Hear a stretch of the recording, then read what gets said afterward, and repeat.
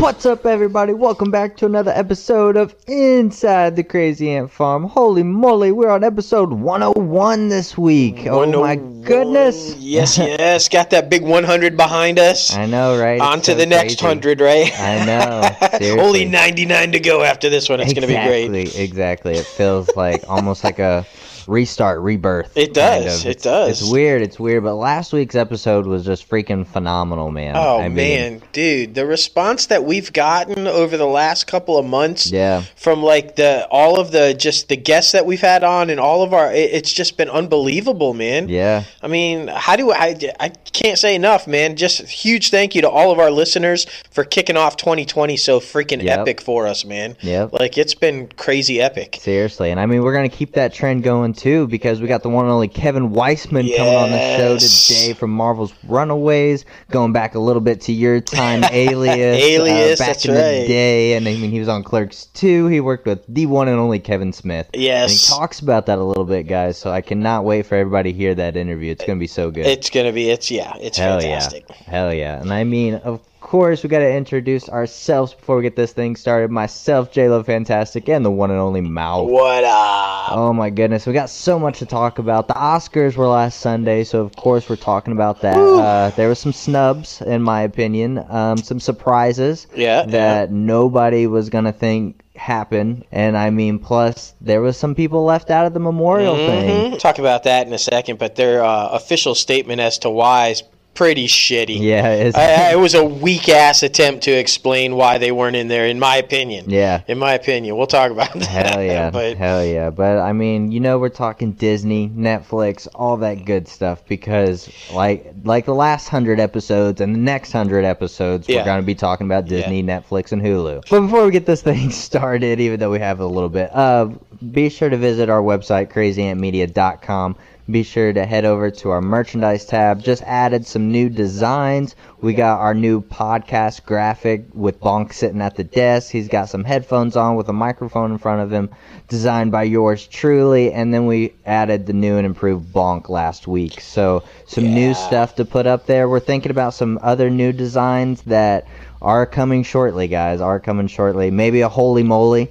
Maybe a holy moly, I'm thinking also parentheses hell yeah, and then quotations J-Lo Fantastic, because got to give a shout out to Rachel Dean, because she's been phenomenal on social media, liking everything, commenting on everything. We appreciate everything you're doing for us, and holy crap, here we go. Let's get another episode of Inside the Crazy Ant Farm started. Yeah. I mean, we're talking about Oscars. Let's start off with the Oscars. Surprisingly, it had a little slump in the ratings. It did. They thought they were going to capitalize on the success that they saw last year when it went up in the ratings a little bit, but going hostless. Yeah. But it backfired. It was only watched by 23.6 million viewers, which is still huge. Yeah. But it's the lowest rated Oscars since they started keeping Nielsen ratings way back in the 70s. It's the lowest ever. Yeah. A 20% drop from last year.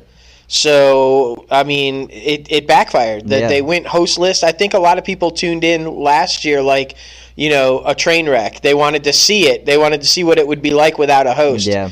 They didn't have that desire this year. They saw it without a host last year. Yeah, but I mean, we should say the Oscars was still the most watched award show of the season so far. And maybe, honestly, everything's online now, and you can get a clip from people's Oscar speeches. It's true. Maybe people aren't just going to tune in to watch the 3-hour show anymore. It's true. But, I mean, beats the Grammys by 5 million, beats the Golden Globes by almost 5.5 million. So people, are still kind of tuning in. But you're right. You can see everything online. It's unfortunate, though, in my opinion, because I thought, honestly, it was extremely entertaining this year. I mean, they took a real...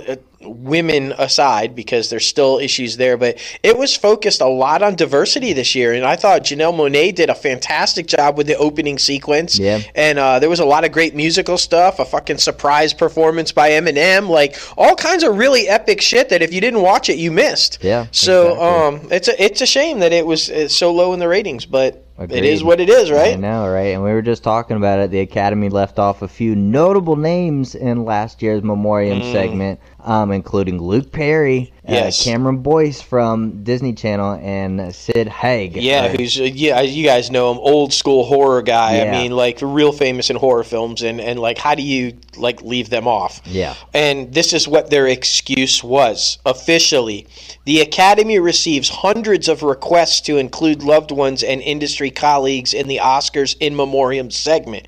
The organization said in a statement that the executive committee representing every branch considers the list and makes selections for the telecast based on a limited available time. All of the submissions are included in Oscar.com, and you can see them throughout the entire year. That's just a lame-ass excuse. Right. Like, You got Kobe in. Exactly. You could have got... Luke died well before Kobe. Like, come on, man. I mean, they got literally 2 people that died just like a few days before the Oscars. You included them, but you can't get somebody that died in March? My thing is, it seems like they're just trying to make excuses for them literally forgetting people. Exactly. Because these people died at the beginning of the year. Exactly. So it's okay. Just say you forgot. I mean, you've been doing it a lot in the past couple of years, but what the fuck? But I don't understand how you fucking forget Luke Perry. He Yeah. was in a film that was nominated for Best Picture. Exactly. He was fucking in the Once Upon a Time in Hollywood.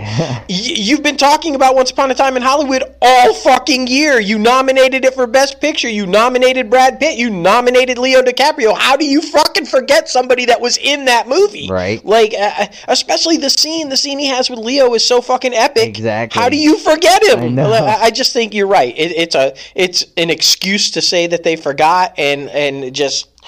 Yeah, it's freaking crazy, man. It is. But Parasite was the big winner of the night. It won Best Picture, Best International Feature Film, that's the first to ever do that, both categories together. Original Screenplay, and Bong Joon-ho won Best Director. Yeah. Super crazy. First time a non-English language film won Best Picture. Yeah.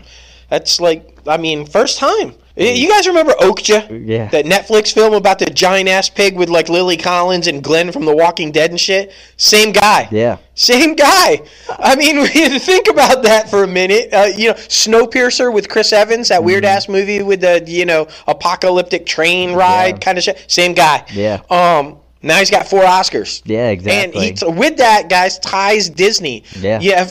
Ties Disney for the one night total. He's not tied. Walt Disney has the most Oscars by a landslide, but he did tie Walt Disney's record with winning 4 in one night. Yeah.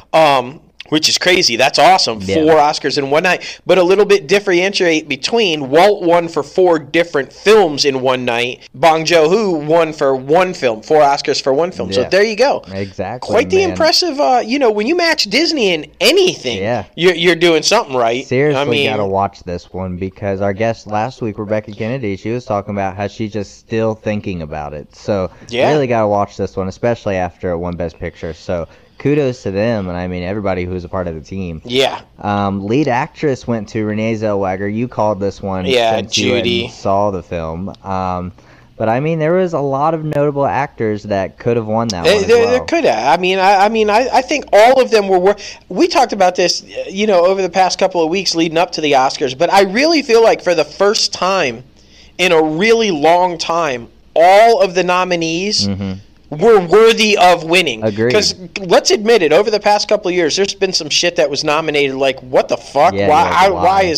But I feel this year they were all worthy. So if whoever won, I'd have been okay with. Yeah, exactly. But which is rare because normally, like I said, now if they could just fucking get some women nominated, right, and they could get Michael B. Jordan a fucking Oscar. Okay, this guy.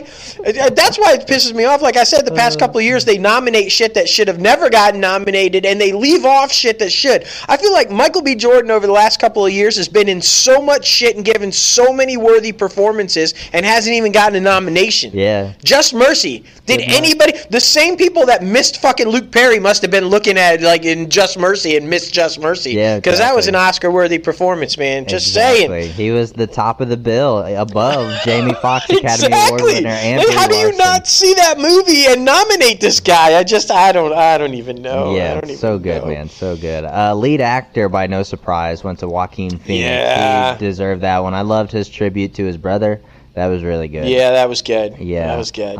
Supporting actress went to Laura Dern for Marriage Story. This is by no surprise. She's been racking them all up. Yeah, and I was shocked to find out, though, first Oscar. Really? It's her first Oscar. She's Wow. been doing it for 40 plus years, man. And she's been in some epic shit. Yeah. She comes from royalty. I mean, they were mom and dad. So, I mean, it just like Hollywood royalty. So, been in the game. And yeah, I was shocked to hear that was her first Oscar. But hell yeah. Congratulations to her, man. Hell yeah. She grew up with Spencer, our buddy Spencer Garrett. Really? Childhood awesome. friends. He posted a picture I saw on social media, and it's them as kids. I guess they're 8 years old, and he's whispering in her ear, and he captioned it, I whispered in her ear that she was going to win an Oscar 40 years from now. Yeah. Something to that effect. Yeah. So, yeah, but they've been lifelong friends, and I thought it was pretty funny, man. That is pretty funny. Supporting actor goes to my boy Brad Pitt. Yes. Once Upon a Time in Hollywood. Very Well deserved. deserved. Oh, yeah. Director, like we said, Bong Joon-ho for Parasite, just killing it. Original song goes to I'm Gonna Love Me Again, Rocket Man. Yeah, that was a given. Yeah. I mean, there was a lot of great songs. They were all good, but I mean, come on. It's Sir Elton John. Right. I mean, and it's a story of overcoming everything that he went through to get where he's at. I just felt like that was a given. Hell yeah. Original score goes to Joker, Hildur. Yeah, Guanadotier. Yeah, congratulations to her, because she's been winning a lot. She won at the Golden Globes as well, a whole bunch. So. And again, another one well deserved. I mean, if you guys saw Joker, I mean, come on. There's a lot of time throughout Joker where there's no dialogue. Exactly. And it's being moved Carried by the music, score, yeah. Yeah, and I just feel so well deserved. I mean, her score just kind of takes you deep into his fucking psychotic breakdown. I mean, she was awesome. And she thanked Bradley Cooper. Yeah. That was awesome, because not a lot of people knew that he was a producer. Exactly. So awesome to get some acknowledgement. For Best International Feature Film, like we said, Parasite, racking them in. Makeup and hair definitely goes to Bombshell. Oh, yeah. Looks exactly like the people. I mean, come on. It was like Megyn Kelly starred in the movie, I know. not Charlize Theron. No. I mean, the makeup was so good. Yeah. I mean, I haven't seen anybody do it yet, or maybe I missed it, but I would have loved to have seen a picture of them at Charlize Theron as Megyn Kelly next to an actual Megyn Kelly, because I swear to God, you wouldn't be able to tell the difference. Yeah, they looked so... Good Oscar. Hell yeah. Visual effects goes to 1917. Definite. I mean, just that one continuous shot. I'm not surprised. Oh, my gosh. Film editing goes to Ford versus Ferrari, a sleeper that I feel like should have been nominated for more. So, congratulations to them. Cinematography, again, 1917. Yeah, Roger Deakins, legend. The guy's seriously. a legend. Love to have him on the show. I know, right? Just to hear this guy's thought process on how he goes into shoot and everything. Yeah. I mean, come on. Did Mudbound and just so many epic films over the last 10, 15 years. Exactly. This guy's legendary, man. Hell yeah. Sound mixing goes to 1917 Yep. as well. Sound editing goes to Ford versus Ferrari. Makes sense. Yeah. Best documentary short subjects goes to learning to skateboard in a war zone. Yeah. Oh, At While a Girl. I think I left off While a Girl, but it's focused on girls. Yeah. Being over there in the war zone where women are not allowed to do shit. Right. And kind of saying,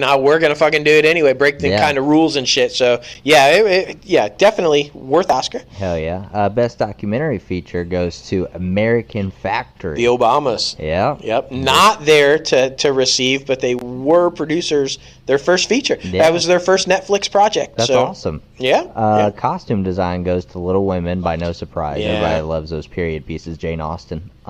Production design, Once Upon a Time in Hollywood. And I'm glad this one won. Yeah. Because if you are in LA, you clearly see that LA 2020, or when they shot this, 2018, 2019, is not LA 1960s and 70s, No. okay? It looks completely different other than a few of the iconic things. Right. So the way they were able to just remake Hollywood in all these locations, 40 years earlier was just amazing. I'm glad they won, because Agreed. that's not easy to do. No, definitely not. Best live action short film goes to The Neighbor's Window. Yep. Adapted screenplay goes to Jojo Rabbit, Taika Waititi. Yes. That's awesome, man. He deserves one. Yep. Original screenplay goes to Parasite. animated short film goes to Hair Love. Yep. And animated feature, I am so happy this one won because I watched it on Disney Plus and it's phenomenal. Get everybody watch it. Toy Story 4. Yeah, yeah. Really see, good. See how we end it there, Toy Story 4? Because it leads right into that transition, man. It's a talent. Yeah, Disney. And back to Taika Waititi. He has gained a co-writer for Thor, Love and Thunder. Jennifer Caton Robinson, who wrote and directed the Netflix movie Someone Great, has come on board to co-write the script with him. Nice. And production is going to start later this year. So it makes sense. It's all about Jane Foster and a female Thor. You kind of want a female point of view going in, exactly. right? I mean, he's a very busy person, so any and all help that he gets on projects is going to help speed things up a little bit because I mean he's kind of another one of Disney's golden boys right now. He's been along the ride with Star Wars and Marvel. And he's petitioning pretty hard for after Thor to get a Star Wars movie. He wants to direct a Star Wars movie. He's going to have to petition really hard for that though, because we announced last week on the show that theatrical Star Wars movies are indefinitely on hold. It's all about the streaming now. I saw a thing the other day, and I don't know if it was for streaming.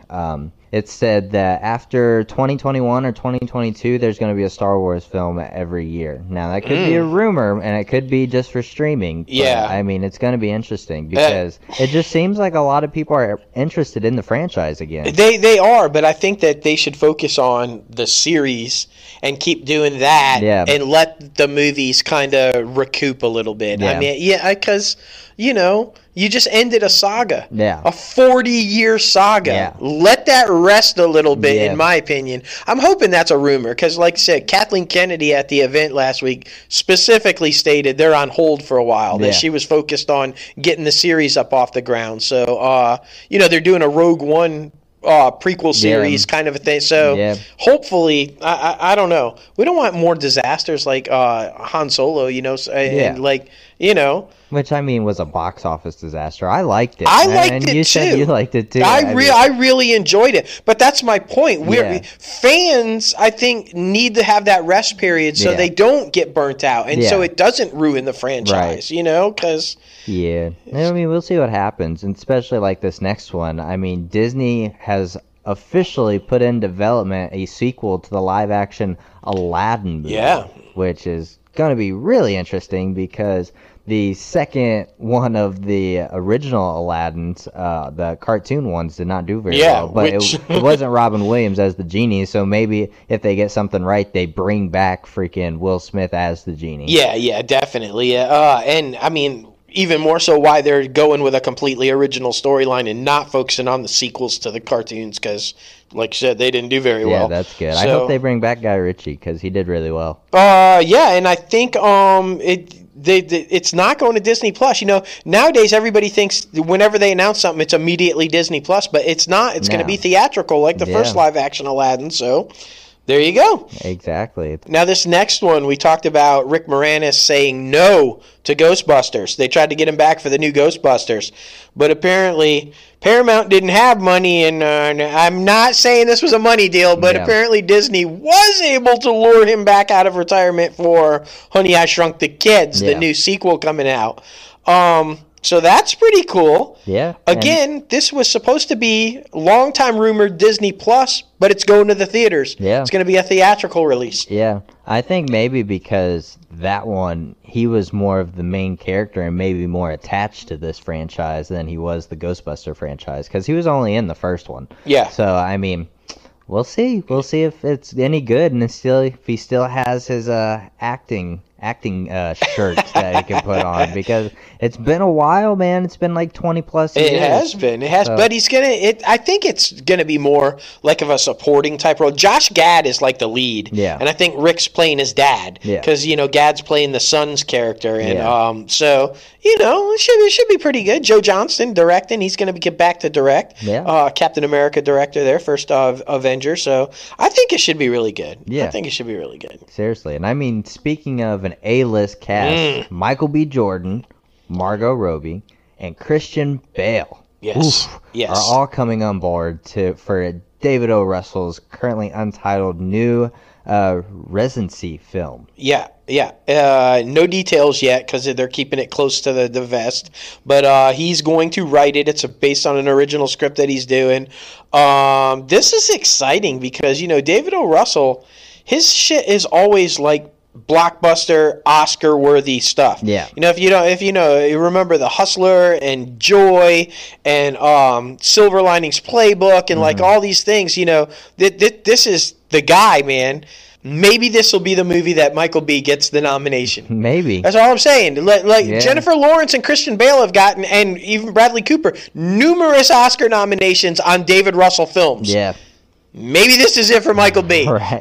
I'm just saying. Maybe Michael B. is going to come on board and he's finally going to get his Oscar nomination. I don't know. But I'm excited about it. I mean, with that cast, and there's rumors floating all around that they're trying to get Bob De Niro and a couple of other big names on board on this film. Yeah. And I mean, the Hustler wasn't that the one with Christian Bale, Jennifer Lawrence, and Amy Adams, like in the 70s? I feel like that one was overshadowed because it came right along the time as Wolf of Wall Street. Yeah, and it was brilliant. Yeah. It was a great film. So, and I mean, Silver Linings Playbook. Come on, that was fantastic. Yeah.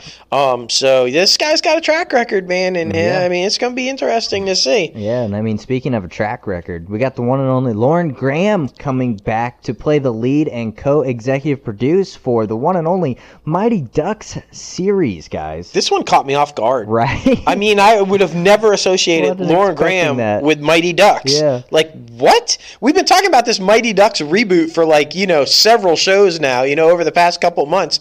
Never would have I thought we would be saying Lauren Graham attached. No. I mean, but, how often because, you guys have been listening to the show for the whole 2 years. All of us are huge Gilmore Girls fans and Parenthood fans. And we've been saying over and over, Lauren Graham needs to come back on television. Definitely. We need to see Lauren Graham. And now she's just killing it. She's got Zoe's Extraordinary Playlist and the Mighty Ducks. Yeah. She's like slamming back on television. Right. So, I mean, good. Yeah. Because, I mean, and I'm just going to keep with the Michael B. Jordan thing, but now I'm going to do Lauren Graham. Can she win a fucking Emmy now? Oh, Can somebody give her an Emmy award? Because, oh my God, this is another person who should have long won one. Right.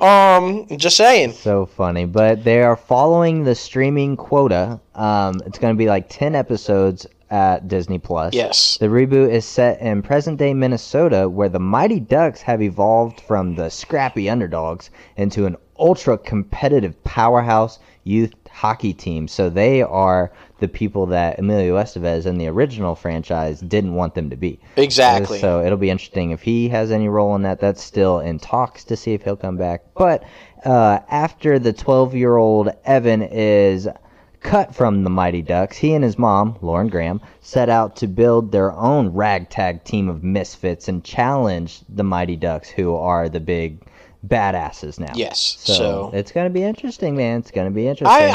I do hope that they can work out the negotiations with Emilio, though, and bring Gordon back. Yeah. Because I feel like, if you're going to do Mighty Ducks, you got to at least have somebody from the Mighty Ducks in there. Right. Maybe a cameo from Joshua Jackson or 10 episodes. I feel like you can load up on the cameos. Yeah. I mean, And it's going to be interesting because, is Emilio still going to be the coach? Is he going to have anything to do with the Mighty Ducks? Maybe they can get Jussie Smollett back because he's facing so much legal trouble. He's going to be in jail. I don't think he's going to be able to. That would be a scheduling conflict. Well, they said ragtag misfits. I mean, from jail. That's a ragtag misfit. They have a work release program for him. He's got to, you can go film, but you got to wear the ankle bracelet and, you got to do it. All right, this next one, too. This is another one that caught me off guard. Not the fact that Turner and Hooch was coming back as a series. We had been talking about that for a couple of weeks. But Josh Peck is going to play the role that Tom Hanks played in the movie. I like Josh Peck. I do too, and I think it's because he's got such a kid-friendly attitude, and I think that's where he shines. He tried to do some more adult stuff, but I just don't think it was connecting with a lot of people. So I feel like this will probably be good and get a larger audience for Disney Plus. Another original show that I think will do well. Will Drake be in it? Maybe a cameo. Poor Drake has been just regulated to voiceover work and some sparse appearances and stuff, and it's come on, man. I know. They've been. I wonder if Turner and Hooch does really well, we'll finally see the Drake and Josh reboot. Right. Because they've been talking about that forever, too. Yeah. And let's be honest about it. I mean, Josh been doing pretty good, but Miranda and Drake, they maybe could use that Drake and Josh reboot. I mean, they Just kind saying. of fell off, yeah, a little bit. Paramount, get your Disney or get your Nick side back together. Like, I mean, for real, though, I liked Drake and Josh. I did, too. You know, I mean, come on now. That they're all like, you know. Or maybe Miranda and Drake could go on tour together. Yeah. They both sing. Remember, they both started Exactly. music careers or whatever. Maybe they could do that. Exactly. Yeah, a whole bunch of Matt voiceover Nix, shit. though. Matt Nix is doing this. I'm really excited about that. He's the guy behind The Gifted on Fox, the X-Men show on that. So really good to see that he's going to be running the show. Yeah. It's going to be pretty awesome. Hell yeah. Oh, he was Drake Bell was the ultimate Spider-Man. Yeah, Okay. doing the voiceover for Spidey, yeah. That really sucks because I feel like he got tight-knit at casting, so it feels like he can only do that. And he's probably still trying to focus on his music career because it looks like he's put out a couple music videos. Yeah. And But, I mean, it sucks when it's like that, bro. it is. I mean, and that huge misstep when he did that live-action Timmy Turner thing. Oh, that was Fairly bad. got, like, what the fuck was that? That was really bad. Ooh. All right, now I'm an 80s guy. Yes. So you know I'm excited about this. And then also a little worried because it's a really weird premise. Oh, God. Fox, Disney, has given a pilot order for a Goonies reenactment series. Yeah, I said that right. A reenactment series. Basically, what this is, it centers on a substitute teacher who had made her move to New York to try to make it big and kind of failed. So she comes back to her old hometown to be a substitute teacher. And then she recruits a trio of students to help her reenact the Goonies movie. What the fuck? Yeah. It's not even the characters. It's just a reenactment. It's what the about fuck? people that are reenacting the Goonies.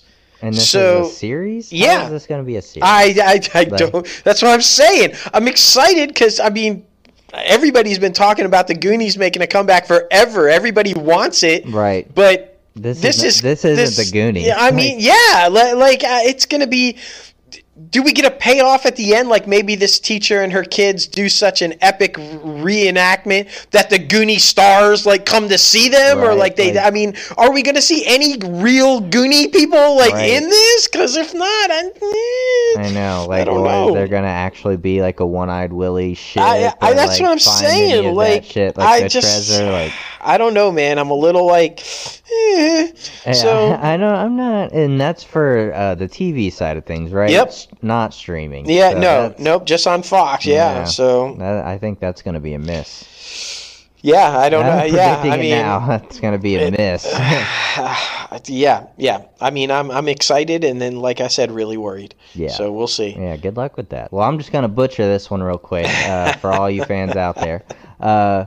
Gugu Mbatha Raw. There you go. That's not bad. From the morning show has been cast in Loki, the series on Disney Plus Yes. that's coming soon. Details about Mbatha Raw's role are still under wraps, but it's said that it's a prominent character described as the female lead. Yeah, this will be interesting. Yeah. And then for how long? Because I mean, from everything we're hearing, he's bouncing around the timeline and popping in and out in different. So female lead for how long? Right. I mean, so that'll be really interesting. Right, exactly. I'm so excited for all these shows, though, these Disney Marvel shows, man. Good news. Does Loki ever get a love interest? Sure. Sure. Well, he's a mind manipulator. Remember, he can control your mind, so he can pretty much have whoever he wants. Yeah. Maybe Loki will get some love in this series. You never know. I really think that's the problem. All Loki has ever wanted is love. Love from his real people. Exactly. Love from Odin. Love from Thor. He's never gotten the love, man. No, he just needs a hug. Yeah, he just needs a hug. Speaking of, Hawkeye. That series has not been getting some love recently, even though it was one of the first Disney Marvel series announced for Disney Plus. But apparently it's back on track, guys. There we go. It's back on track. It's circling a September shooting date to start shooting. And Here's the bad news, though. If you were really excited like I was for Haley Steinfeld playing Kate Bishop, it looks like it's not going to happen. Oh, no. Her commitments, her scheduling commitments for her Apple Plus series are just not really allowing them to work anything out. So it doesn't look like she's going to be able to come on board unless something changes. Should say that Disney did say that she is still the first choice if something were to change. Yeah. But they have begun auditioning other actors for the role of Kate Bishop. Yeah, which kind of sucks because I was looking forward to that one. Yeah, me too. I think she'd have been perfect. I mean, watch her in Bumblebee. You know she can pull off the action stuff. She's just I mean, come on now.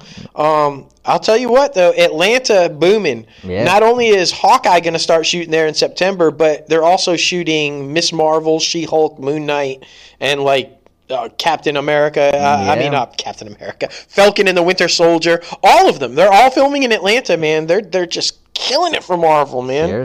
Seriously. And I mean, from the studio that brought you Spider-Man Far From Home. Whatever. But Sony has announced a Marvel film is now set to release October 8th of 2021. Yeah, this was a big surprise. Yeah. This was a big surprise. And I mean, this is the second film that's coming out in 2021 for Marvel/Sony. Exactly. The first one is going to be the third. Yeah. In the Spider-Man trilogy. So whatever, it's going to be Spider-Man something. Yeah. Home. Yeah. I mean, will home be in the title? We don't know. No. Spidey comes back home because he's been on the run the whole time. I don't know. They're just throwing that out there for Marvel if they like that title. Spider-Man comes back home. There's a lot of rumors of who this character is going to be because no one knows yet. There's been no official announcement. But, a lot of people on Twitter are saying Kraven the Hunter. Yeah. I would love if it was Kraven the Hunter. Yeah. I think it would be badass. I mean, he's long been one of my favorite villains, and an epic fight between him and Spidey would be good. There's other rumors that it could be the potential Venom-Spidey mashup. Yeah. So who knows? And I mean, Sony and Marvel, man, they're playing some games right now. So yeah, it's going to be interesting. I think the only people who really have the superhero thing on lock is freaking Disney and Marvel. I mean, Sony is trying with their Marvel properties, and Warner Media is trying with their DC properties, but nobody is doing it like Disney and Marvel right now. Which is maybe why Sony's trying so hard to merge with the MCU. Exactly.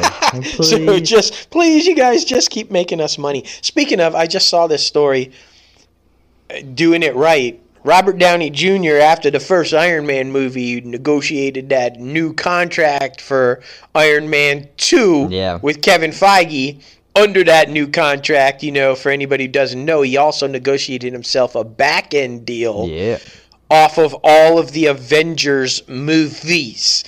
Now, they just released that his salary, he got $20 million salary for each Avengers movie. But then with his back-end points, he also made off of Infinity War and Endgame $175 million on top of the 40 that he got in salary for the two movies. For the movie. 175. Now, RDJ knows how to work a back-end deal. That's all I'm saying, seriously, man. $175 million for those two movies. Damn. I know. It's super crazy. I mean, he's a smart guy. He's a smart guy, man. He's a smart guy. Hell yeah. Warner Media is not smart, by the way, because they just keep doing some weird things with these DC properties, like we said a little bit earlier. Birds of Prey, the fantabulous emancipation of the one Harley Quinn, is now changing its name to Harley Quinn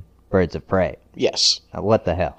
I will say I did see that it saw a 34% uptick the day after the name change at the theater. So call that what you will. Was it a success changing the name? Was it not? We don't know. We'll find out, I guess over the long haul. But I just, Harley Quinn was the main person in the movie. Why would you not call it Harley Quinn?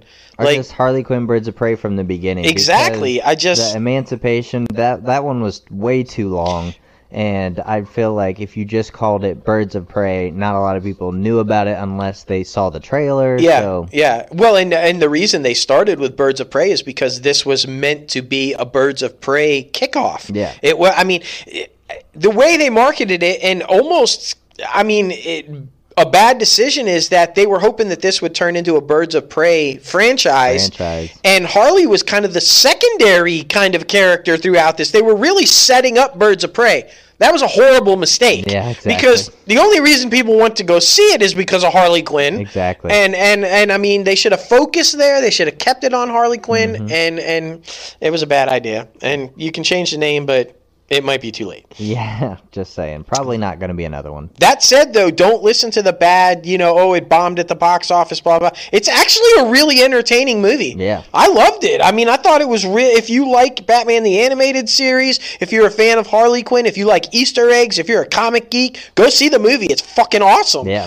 But, it should have had the right name. Yeah, one of the better DC movies, I will say. Yeah. It's in the top 5, top 7. Yeah, we were talking about this after we saw it. I feel like Margot Robbie is in the predicament that Hugh Jackman was. Yeah. Margot Robbie is so adamant about playing Harley Quinn right for the fans and doing everything proper for the character, and she's nailing it. They haven't found the right movie yet. Yeah. Like the first few times with Wolverine, it was like yeah. until we finally got Logan. Exactly. So when he cursed and killed people and gutted people, and like I feel like that's Harley Quinn right now, and I'm hoping James Gunn can give her the right vehicle because she's portraying Harley Quinn perfect. Yeah. So I just hopefully it's the right movie. Agreed. Well, I mean, what movie for the DC universe would you say is the best one? I think Aquaman, in my opinion. Well, I'm going to say Wonder Woman just because it was a lot of homage to Superman the movie, which for me is always my pinnacle of comic book movies. Yeah. And but yeah, I loved Aquaman Our pinnacle though. of everything, basically. Yeah, I mean, it's the movie that made me want to do this. Yeah. So but I loved Aquaman also, and I really liked Shazam. I think that's the way they need to go. Yeah. So and I'm hoping we see that with the Flash movie. I think they've kind of reverse trek a little bit with the whole dark horror thing, and they're going to make it more comedic. Yeah. And I think which is why we saw Flash in the Flash Crisis on Infinite Earths crossover. In that scene, they do really well on the TV show side of it, making it serious and drama-filled storylines, but has a lot of comedy. Yeah. And I think that's the route that's been successful for DC. Agreed. Aquaman worked that way. Wonder Woman worked that way. Shazam worked that way. I feel like when they don't do that, it fails. Agreed. So, other than Joker. Yeah. This is going to be interesting, man. That's super fucking dark. Yeah. MGM. Guess what, guys? MGM is still doing stuff, even though it's in a bidding war right now to see who it's going to get sold to. It's true. But it has set Dee Reese from Mudbound to write and direct a feature film adaptation of George Schwinn's acclaimed Porgy and Bess. Yeah, Porgy and Bess. Yeah. What is this? What is Porgy and Bess? Well, it was a novel, and then it was turned into an opera, and it won all kinds of awards. I mean, it's huge, old school. Sidney Poitier starred in it, and I mean, huge back in the day in 1950s. Dorothy Dandridge, I mean, Sammy Davis Jr., all kinds of stuff. It's basically about this woman who's trying to escape her pimp. I got you. I mean, Dee Reese killed it on Mudbound. She's a brilliant director. Yeah. So I think she's just going to nail this. I think this will play well. This is the kind of story right now that I think, you saw just the Harlem Godfather there with it just got picked back up. And, Denzel's movie about this type of stuff did really well a couple of years ago. What was American Gangster or something?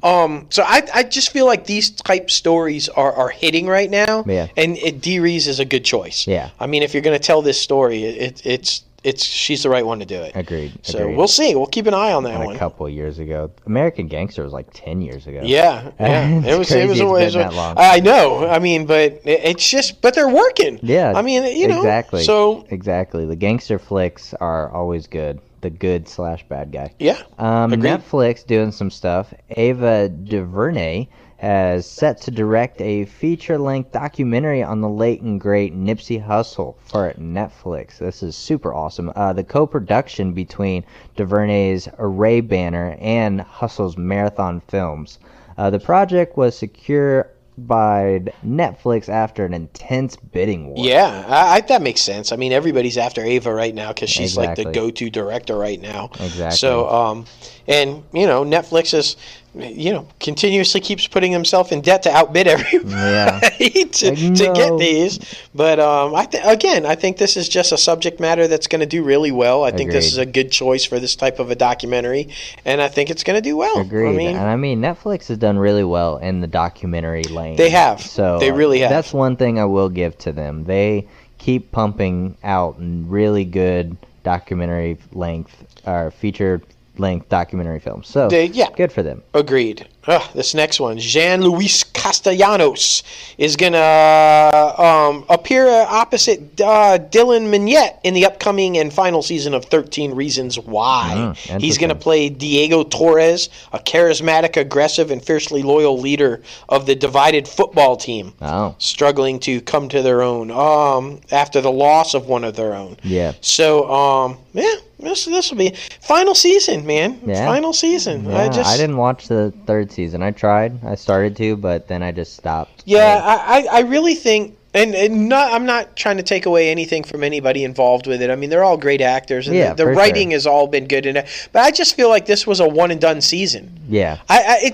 It made its point in 13 Reasons Why, and that should have been it. I just don't think it should have continued in season series. 2. Yeah, should have been a 13 episodes and out. Yeah. I mean, agreed. But agreed. Because that first season was just so freaking intense. I mean, they tried to keep capitalizing on the school events that could possibly happen and the teenage angst and the dark side of being a teenager, but I mean, it's gotten so much bad press and so much that I think that people have strayed away from it. So I think that's just is what it is. It sucks, but life. It's true. It's true. Man, speaking of killing it, you brought up documentaries, right? They're also killing it in the animation game, bro. Yeah. Netflix and Spin Master Entertainment now are teaming up for Mighty Express, a CG animated series for preschoolers from the creator of Paw Patrol. It's going to come out in September, and it features an ensemble cast of trains. We were talking about the other week how they needed to get more into the kids stuff. Yeah. Because that's why Disney Plus was probably so successful off the bat, because it has so much kids content. You can just flip on anything on Disney Plus, and it's fine. But yeah, Netflix is smart by getting into this, like the younger age games, because they need it. And this sounds a lot like Thomas the Train to me. Yeah. I wonder if it's going to be along those lines, or because Thomas the Train was hugely popular for a really long time. Exactly. So I mean, but they are up in it, dude. I like their venture into animation. I think they're doing it like Rebecca said last week when she was co-hosting, Rebecca Kennedy. Disney does a really good job of this. I think Netflix is now also. They're doing a good job of mixing up the animation, family-friendly animation, but then also animated shows that are more adult-oriented. Exactly. And they're kind of mixing it up and having both. So, and I think they have to. Like you said, to compete with Disney, they've got to be able to do both because Disney does it really well. Exactly. So, we'll see. Exactly. We shall see. Now it's time for some Viacom CBS. CBS is eyeing a potential event series revival of CSI. Yeah. Oh, interesting. Yeah. Bringing back the old CSI. Right.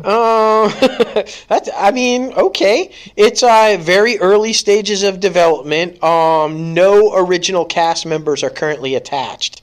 That seems hard. If it's going to be an event series eyeing the revival of, that would imply original people, but nobody attached yet. Nobody yet. Their hope is they want to release this new installment for the show's 20th anniversary. Yeah. And 20 years ago, CSI I know, it's came crazy. on. Holy it's been shit. that long. Wow. Yeah, how's that make you feel? Yeah, old, because, I remember, but true, Lil Cam Emily, she was a baby, man. Back in the day when I was still doing that day job stuff, I had a managers meeting in Vegas, and I ran in and got to meet a couple of the original stars. They were filming in the casino there. That was pretty epic. Yeah. But now that I think about it, Emily was a little baby when that happened. So 20 years ago, god damn. Oh well. It'll be interesting. It was really popular for a really long time. Spun off a bunch of shows: CSI New York, CSI Miami, and all that good stuff. So. But boy, if October, they better get busy. Yeah, exactly. I mean, they better sign some people and get busy if they want it to air in October, yeah, right? It's coming up, man. It's coming up. Years go by faster than they used to. It's so true. Man, Quibi. Yes. The one that is just super underdog. Yes. Super crazy. Kiernan Shipka. Yes. From Chilling Adventures of Sabrina. And Mad Men. Yes. And Diane Kruger from In the Fade will star in Quibi's upcoming series, Swimming with the Shark. Yes. I'm excited about this. We talked about this when they announced that they were going to do this Swimming with the Shark things a couple weeks ago. And great choices. You know, unlike the original movie that was focused on males, they're going the female route. Of course. So, I mean, I'm super stoked about that. Kieran is going to play, obviously, the assistant, and Kruger's going to play the studio head, which, kudos, a woman studio head, right? Seriously. I mean, that's going to be pretty good. Hell yeah. It's going to be interesting. I also read that the original producers from Kevin Spacey's version are also going to be on this thing. So I think that's going to be really good. I loved the movie. Yeah. I thought it was fantastic. It does a really good job of highlighting how the industry really is. Yeah. And then also poking fun at Yeah. how the industry really is. So there's a reason, guys, it's called Swimming with Sharks. Trust Yeah, us. I'm going to have to check it out. I haven't seen the original one either. Oh, dude, you'll love it. I'm Yeah. telling you, Spacey kills it in that movie. Yeah. Just, get past his... His art is awesome. Exactly. Him, he sucks. Exactly. Separate it. You got to separate it. It's a really good movie. If you're trying to bust into the entertainment industry and you want a really good look at what it's like, Swimming with Sharks and The Player. Yeah. Two movies I would highly... The Player was with Tim Robbins. Yeah. Two movies I would highly recommend you check out, for That's sure. Cool. What's this next one got going on? Kevin Hart doing more stuff? This is a little. They've added an additional cast member to the Hart movie Quibi that he's going to do. series, Yeah. yeah. Nathalie Emmanuel is going to join Kevin Hart and John Travolta in their Die Hart series. Yeah. That's getting ready to start this month in Atlanta. Atlanta, man. They got it right. I mean, Right. them film incentives. What's not filming in Atlanta, guys? Exactly. And surprising because of that heartbeat bill that passed last year. So, I mean, they're still getting stuff. Yeah, I mean, a lot of people said they were going to bolt, but man, apparently not. So she'll also be seen in the 9th installment of Fast and Furious, which is getting ready to come up. She's going to reprise her role as the computer hacker Ramsey, so you guys know who she is. Yeah. That'll be cool. I mean, I'm looking forward to that series. Yeah. Honestly, and apparently, guys, because we talked about this also, there was some question, yes or no, but apparently the Quibi app is available now. Oh, really? So, I mean, go to your whatever store, your Google store or the App Store and check it out. I mean, Interesting. Might have to do that right now. yeah, I mean, so Quibi.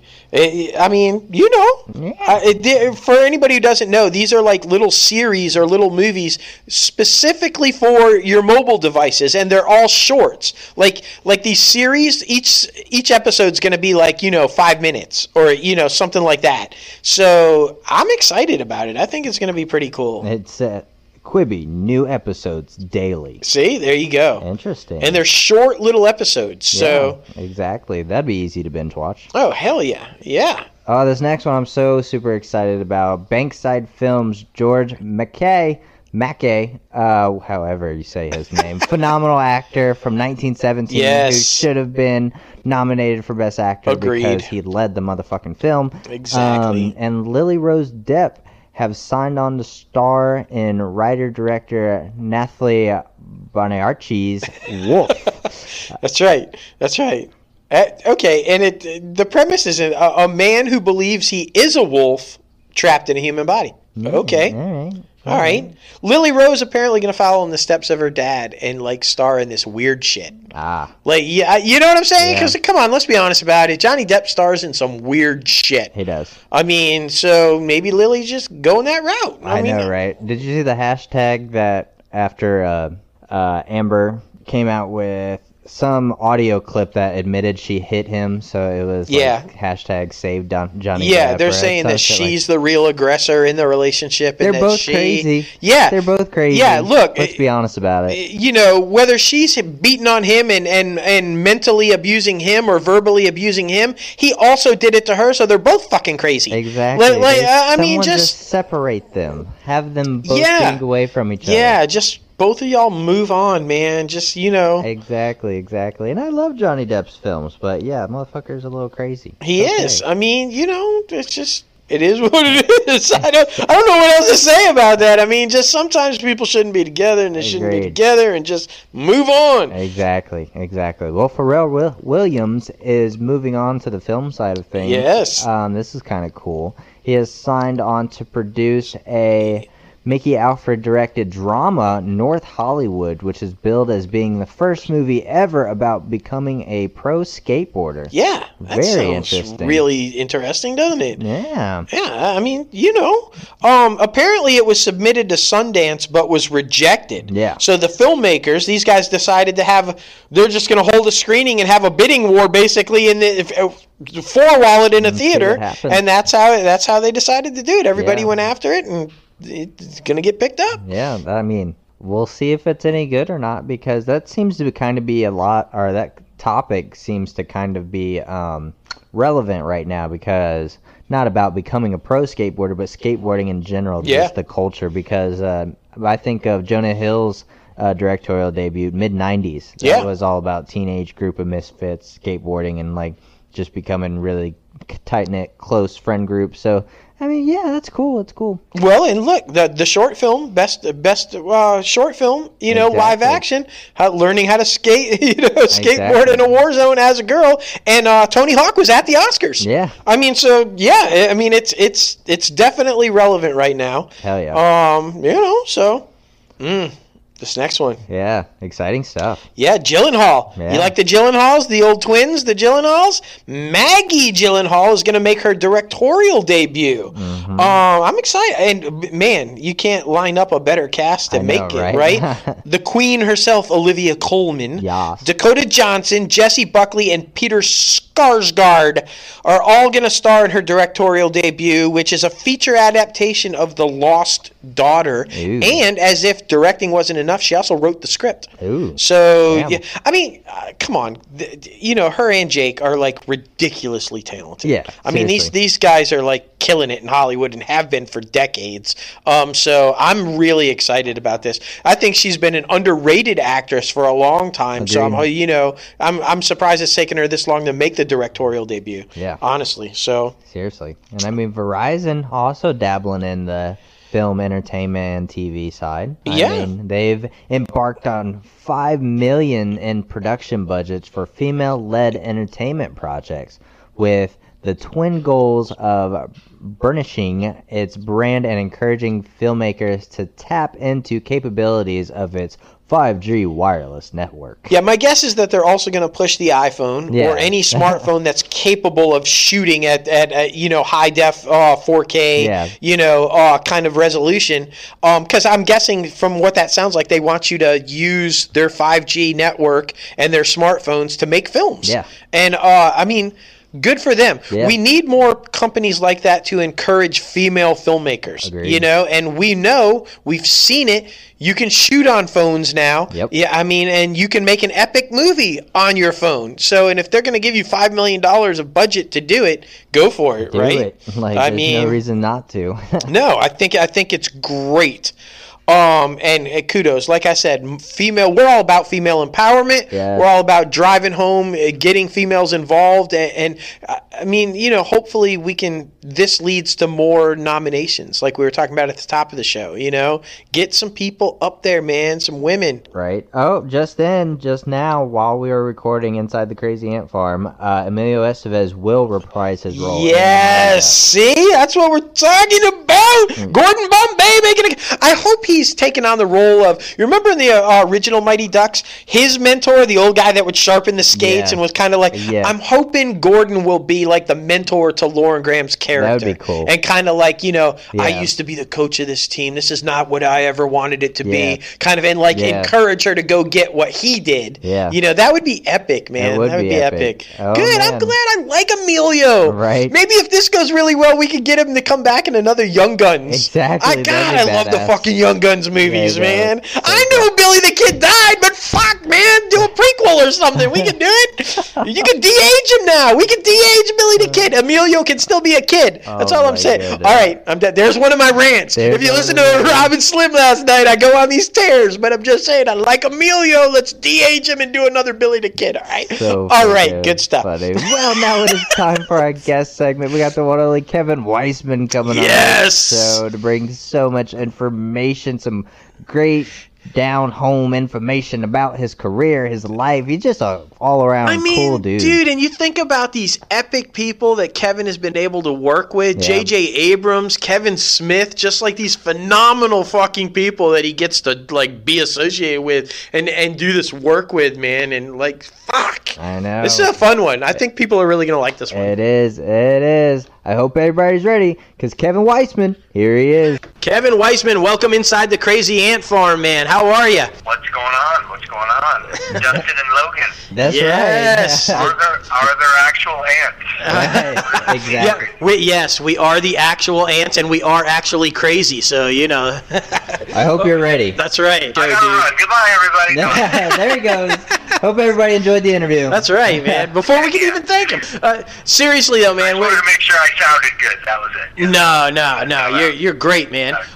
Seriously, though, thank you so much for coming on, because we have so many fans of yours. Obviously, Runaways is a huge hit. We've got so many Marvel fans. We've had a lot of the Daredevil people on, and just, it's been a huge phenomenon. We've got a lot of listeners out there. And then, dude, we've got a massive Scorpion following, dude. So they're pretty pumped that you're on as well. So the Scorpion fans are amazing. The Runaways fans as well. But there's something about the Scorpion fans online. They have a really strong presence. They are constantly tweeting and posting photos on Instagram, wanting to save the show. I get messages, when is the show coming back?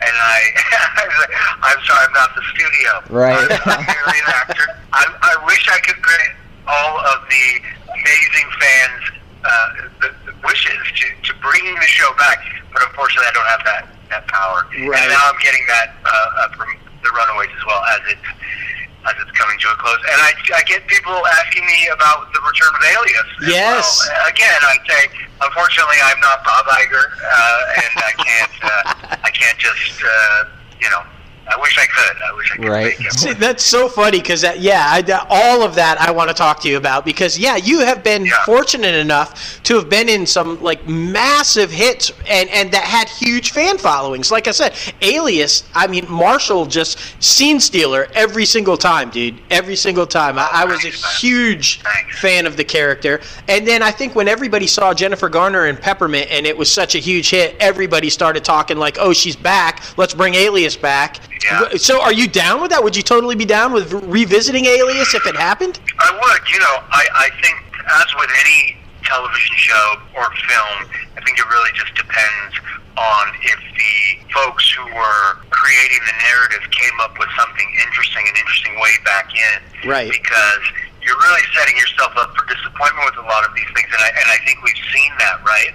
When they try to bring something back, and oftentimes it's impossible to live up to the fans' expectations. Mm-hmm. I think the only thing that really did it was, for me, was this great. Well, I thought the X-Files revival was this recent one was really good on television. Right. I don't know if did you guys see that? Absolutely. And then also I really enjoyed the Karate Kid reboot on YouTube. I thought was really fantastic. Yeah, Cobra Kai. Yeah. They both had very interesting ways back into the characters and into the world. So just to finish that thought, I think if JJ were to want to do it and the actors were to jump on board, they would have to find a really interesting way to bring it back, as opposed to just kind of going back to where we were, because Sydney would now be 20 years older. Yeah, Right, yeah. exactly. I mean, Dustin and I talk Maybe about her it. daughter. Her daughter could be. Yeah, that'd be awesome. Exactly, new storyline and all that stuff. I mean, Dustin and I talk about all the time with all these reboots happening. It has to be done right. Which is hard, and people don't realize, I have a lot of writer friends, and it's not easy. I mean, I have some friends who write on the Blacklist, and I did a few episodes of those, and it's just so complicated, I mean, there's just so many pieces to try to craft these narratives, and I think audiences are really savvy and smart, and they really expect a high level of storytelling, so I think it's, like I said, it would be, to answer your question, yes, I would totally be down. But I think it would have to. I think it would have to be something where they could get into it from a fresh perspective. Absolutely. I'm saying, but I would love to work with those people. The writers on that show, it was like an all-star lineup. You have, Kurtzman and Orci, Alex Kurtzman and Bob Orci. They went on to do incredible work, right, with Star Trek. Oh, yeah. They've got the new Star Trek coming on with some of the original cast. They've got, the list goes on. Scorpion, Alex's company. And then you've got Josh Applebaum and Andre Nemec. Those guys have gone on to do great. And Drew Goddard, who's gone on to do amazing things. Obviously, JJ. The actors have all gone on to do really well. So it was an amazing time to be working. I didn't really realize it because I was pretty young at the time, and it was an early job for me. And I had been working, but that was a big job. And I just thought, oh, well, everything I work on it's going to be an amazing group of writers and actors. It hasn't always been the case. Man, was I wrong. I'll tell you what, though. I think the thing that makes you get onto these projects that are just like people love so much, I think your characters are always unique, dude. They're always quirky. They always have this, like, personality that just draws you, to the character. And I think you have killed it that way, bro. Like, it just seems like every character you play, you're like this guy everybody's rooting for, and I just think it's great, man. Well, that's really nice of you to say. I appreciate that because I think, I come from the theater, and that's my background, and, I think in the theater you don't really have an opportunity to, once you're performing, obviously stop and analyze what you're doing. You have to kind of just plow forward like a freight train, right? So it's not really relating to what you're saying, but I think I always just figured, you know what, let's not worry about what happens. Let's just keep it alive and honest and interesting, which is what you have to do in the live theater because anything can happen at any time. And you know what I mean? Like, and you cannot stop. So it's just a way that I approach characters, which is like, let's just, and this isn't as much related to the theater, but let's just be as real as possible. Let's just have real people as opposed to, there seems to be kind of when I started doing Alias, there was kind of a new wave of acting, which was a very, understated, I don't know, this thing where young actors thought that realism was, well, I'm just going to be really quiet and soft. Right? Right. Like a lot of these shows, emotional moments and shows, it's like, oh, wait a minute, that's not, and so they take being really quiet, soft, and uninteresting as being realistic or as being natural. That's what they're thinking natural is. But when you study in the theater, you realize, well, being natural is really just listening. Right? Agreed. And being present. So, we're talking over each other. I'm thinking while I'm talking, so I'm stumbling or interrupting myself, or you're laughing or I'm laughing. Like, that's what being alive is. That's what life is. So exactly. That's what I was like, hey, let's try to replicate this on television. Why can't we just be real people as you see in film, oftentimes, or on stage, or in live? But it wasn't happening as much on TV. I mean, you had it a little bit like with NYPD Blue and with some of these shows, right, where people were starting to kind of be real people and gritty. And I just was like, that's what I want to do. That's how I'm going to audition. If I get jobs, great. If not, well, we'll see what happens. Like, it is what it is. But, yeah, and I would always be really prepared, with the material. And I'm not saying that I would not honor the writing, but I'm just saying, like, just being really present and making it as alive as possible. And you know, there are great actors who do that. Philip Seymour Hoffman, who one of my favorites. You know, Sam Rockwell.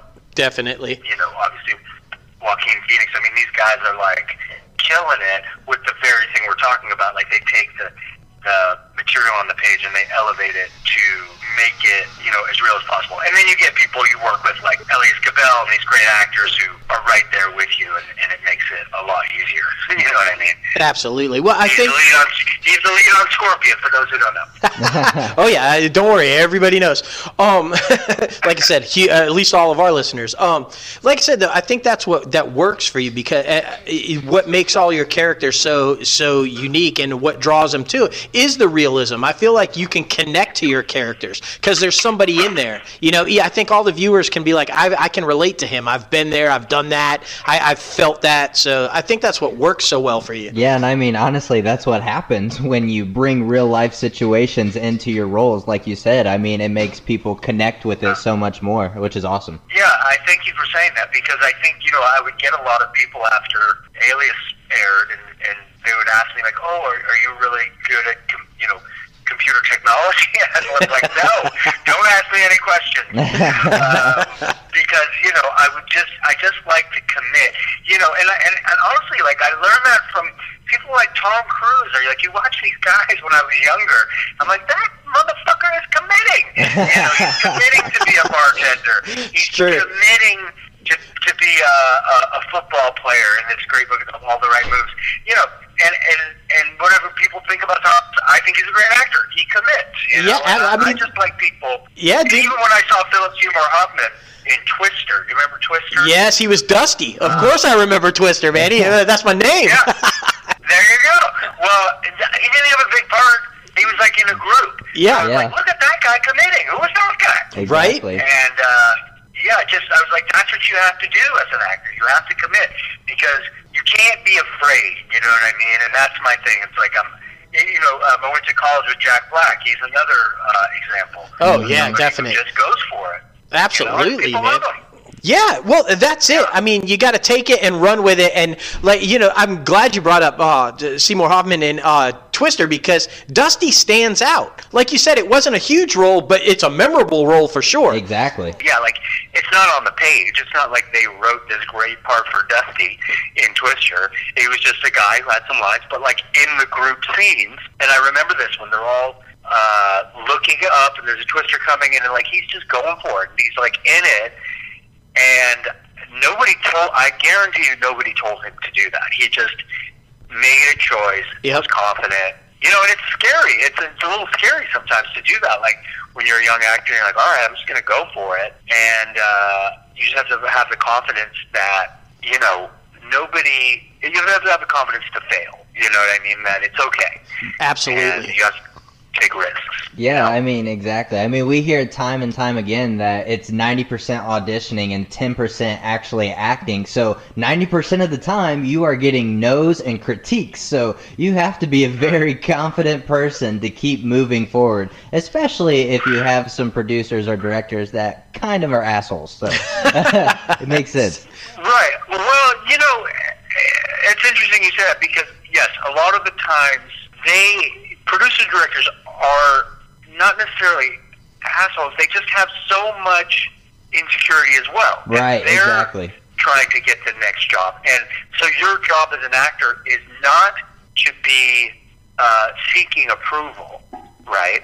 It's to just be a peer and just a valuable asset. Do you know what I mean? Like, they want I would almost say 90% of directing is casting.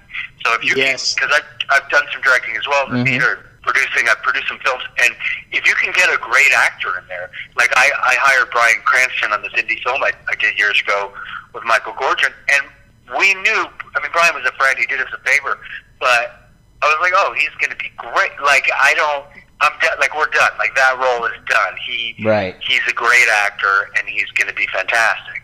And so at that point, if I'm not talking to Bryan or giving him praise, it doesn't mean I don't think he's great. It's like, oh, I know you're going to be great. Like, you're going to be great. And so, You know what I mean? So it's like if you can get someone in there that you know is just gonna do the job, like that actor shouldn't at that point be seeking any approval. But what you're saying is, yes, there is a lot of rejection, 100%. Yeah, For every job that I've got, there's so many I didn't get. But I also feel like what I tell actors is, you're not really auditioning for that job. You're auditioning for the next job. Mm-hmm. You're auditioning just to make fans, because there are things out of your control. I mean, a lot of times they'll go with somebody a different age or a different ethnicity, or whatever your energy, it just wasn't right for that piece. Mm-hmm. But that doesn't mean you can't be like super prepared. Always be prepared. Always go in with a choice. Make a strong choice. Be present, and be professional. Get in, do it, make your choices, and move on about your day. Like, it's not about, getting the job doesn't make you more valuable of a human being. Mm-hmm. What makes you valuable is that you respect yourself after the audition, right? That you're like, hey, I did everything I could do. I was prepared. I wasn't seeking approval. Mm-hmm. I was just making a choice. I was doing the work. And at the end of the day, that's all you can do. There's a great YouTube video that Philip Seymour Hoffman, you can watch, of him talking about auditioning, which is basically about that. Basically saying, like, look, the audition, somebody paid for this space. They're giving you an opportunity to do it. That's all that it is. Yeah. You know what I mean? Like, the result isn't what you should be concerned about, unless you absolutely 100% need to pay your rent. You have like literally zero money, which we've all been in that situation. But, oh yeah, right. I mean, yes. At the end of the day, it's a business, but you really have to remove the ego. Yeah, is what I'm saying. Like, right? Like, it's not about. It doesn't matter. Like, nobody really cares. No one knows you didn't get that job except you. Exactly. But it doesn't even matter if you don't get the job. Like, just be professional. I can't tell you how many times I've not gotten a job, and then a couple years later, that person will hire me. Like, hey, you were great in that thing. You just weren't right for that, but you're right for this. Right. Yeah, I mean, we've had a lot of people on our show talk about that, too. I mean, Jason Warner-Smith, who's an Atlanta actor, and auditioned for The Walking Dead like 10 plus times, but then they kept putting his resume in a folder saying, the right part just hasn't come yet. So you just have to making connections, man, for future stuff, like you said. And I like what you said, too, about the actors and producers as well, because they're normally depicted as the mean people and everything, but we're all just anxious people, so we're all just trying to make the best possible product. So it makes sense that, I mean, just trying to get the best out of someone, especially if you have someone like Bryan Cranston that's just, he's awesome. So, I mean, I really don't have to put as much pressure on him as I do other people. That completely makes sense. Right, and obviously I'm using an example of a wonderful actor, but I don't, and unfortunately only one person could get the job, right? Right. That doesn't mean that there weren't a lot of people that were great, and, again, all you can do in the audition is just, like, make a strong choice, be present, listen, like, if you're if an actor's going in for an audition, be super prepared, but also be open to, whatever inspires you in the moment. Mm-hmm. You know Absolutely. what I mean? But you can only do that if you're prepared. If you're not prepared and you try to just be inspired, it's kind of like, well, it's like Kobe Bryant. That guy would practice like nonstop, and he's already good. Exactly. Right. But he was just like, I'm going to be so prepared, and then once the game starts, I'm just going to let a game come to me. That's it. I love that. Or Jerry Garcia, like, great guitar player. Like, the guy's a great guitar player, but like I'm in the moment. I'm going to improvise. I'm going to just listen to the other musicians, and I'm going to go for it. And the audience responds. Yep, exactly. By the way, for you younger listeners, he's in a band called the Grateful Dead. Yeah, the Grateful. That's hilarious. I knew that one. He knew that one. And I do. There's an ice cream named after it. That's right. I really do like the fact that you brought up the producer, though, and the pressure that guy's under or that woman is under. Because, I mean, think about it. You're taking somebody's money and you're betting on the fact that it's going to make the money back. And let's be honest, most of the time it does not.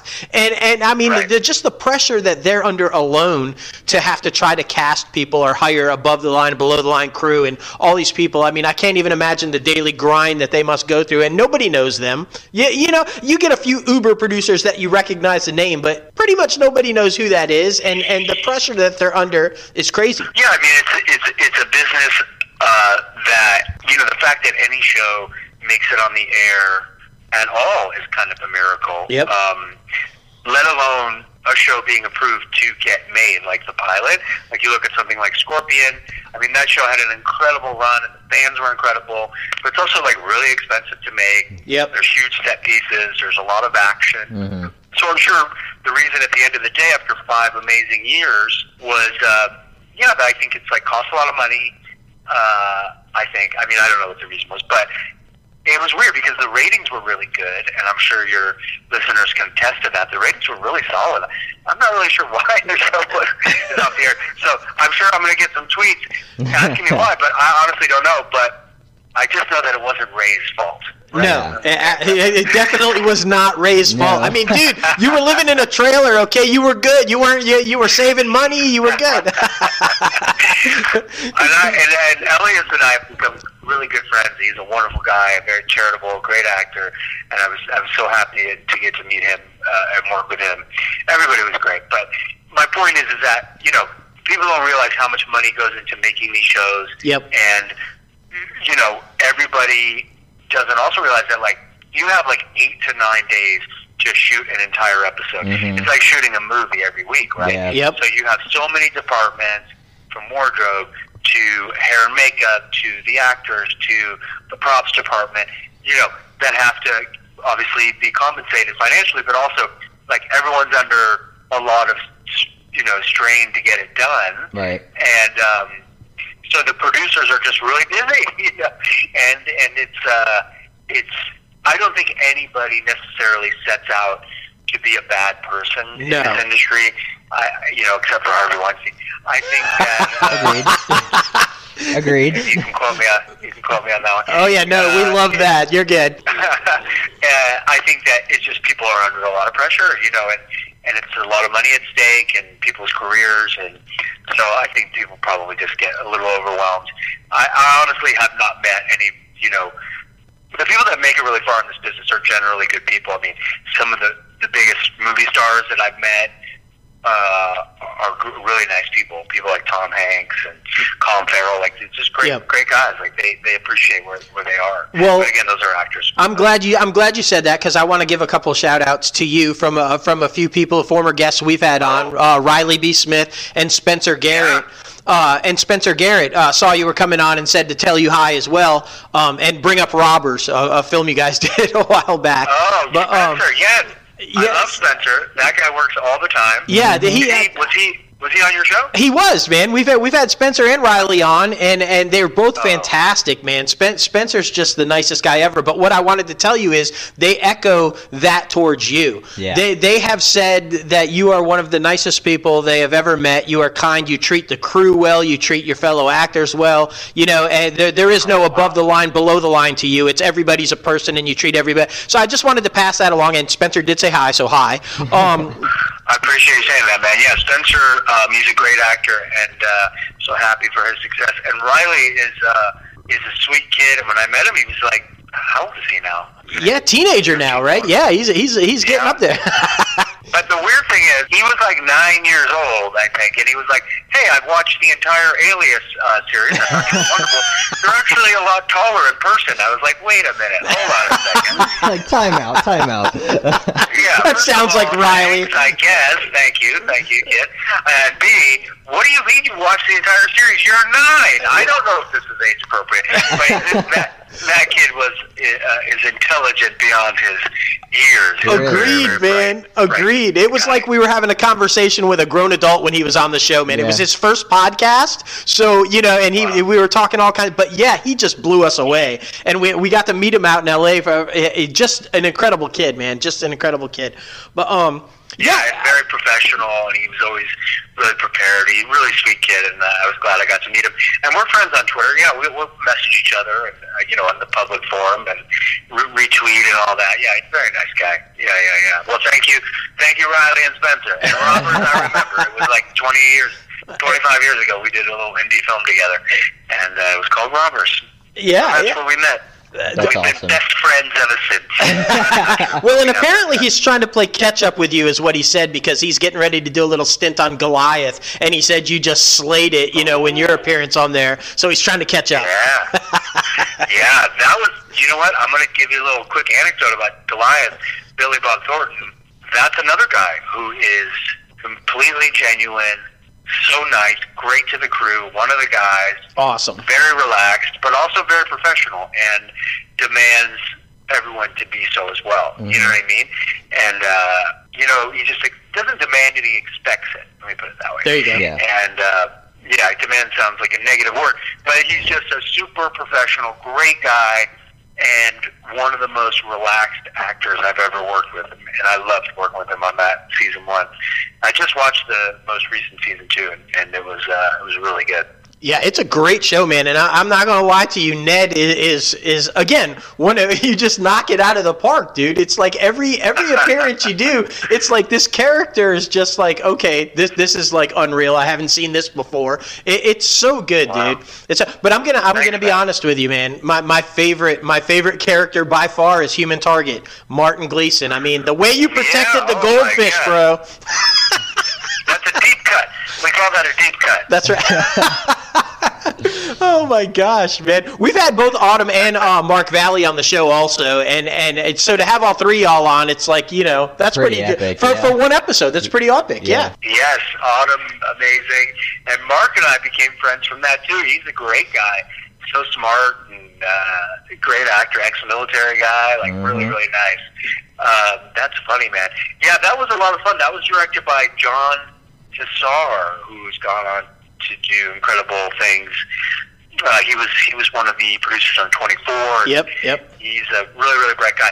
And they had a really nice budget on that show. We were doing all sorts of stunts and running around, Mark and I, and we shot that up in Vancouver. Well, thank you for saying that, man. Not a lot of people bring up Human Target, but I'll take it. No, yeah, dude. Now it's on DC Universe, so you can watch it. It was only 2 seasons, but I thought it was a great show. I told Mark I was just a huge fan, and it was great. What is it on?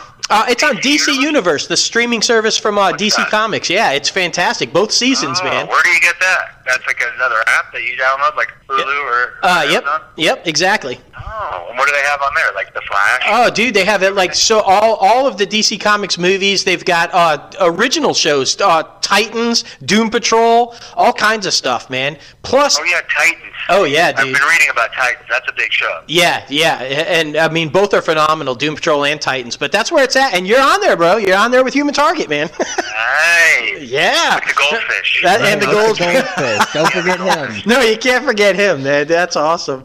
Okay, so we want to talk about Marvel because, like I said, we've been really fortunate enough to have Akira Akbar from Captain Marvel and Amy Rutberg from Daredevil and like all these amazing people. And the one thing that they always tell us, so we want to know if it's the same with you. The audition process was like this covert, top secret. They went and had to audition in, but they had no idea what they were auditioning for, and it was like in a room kind of a thing. Was it the same way with Runaways? Were you aware of or told what it was, or? Sort of, yes. I had heard it was, gosh, I don't even remember. I just auditioned one time because I already knew Josh Schwartz. We had worked together on Chuck. There you go, Chuck, yeah. Yes.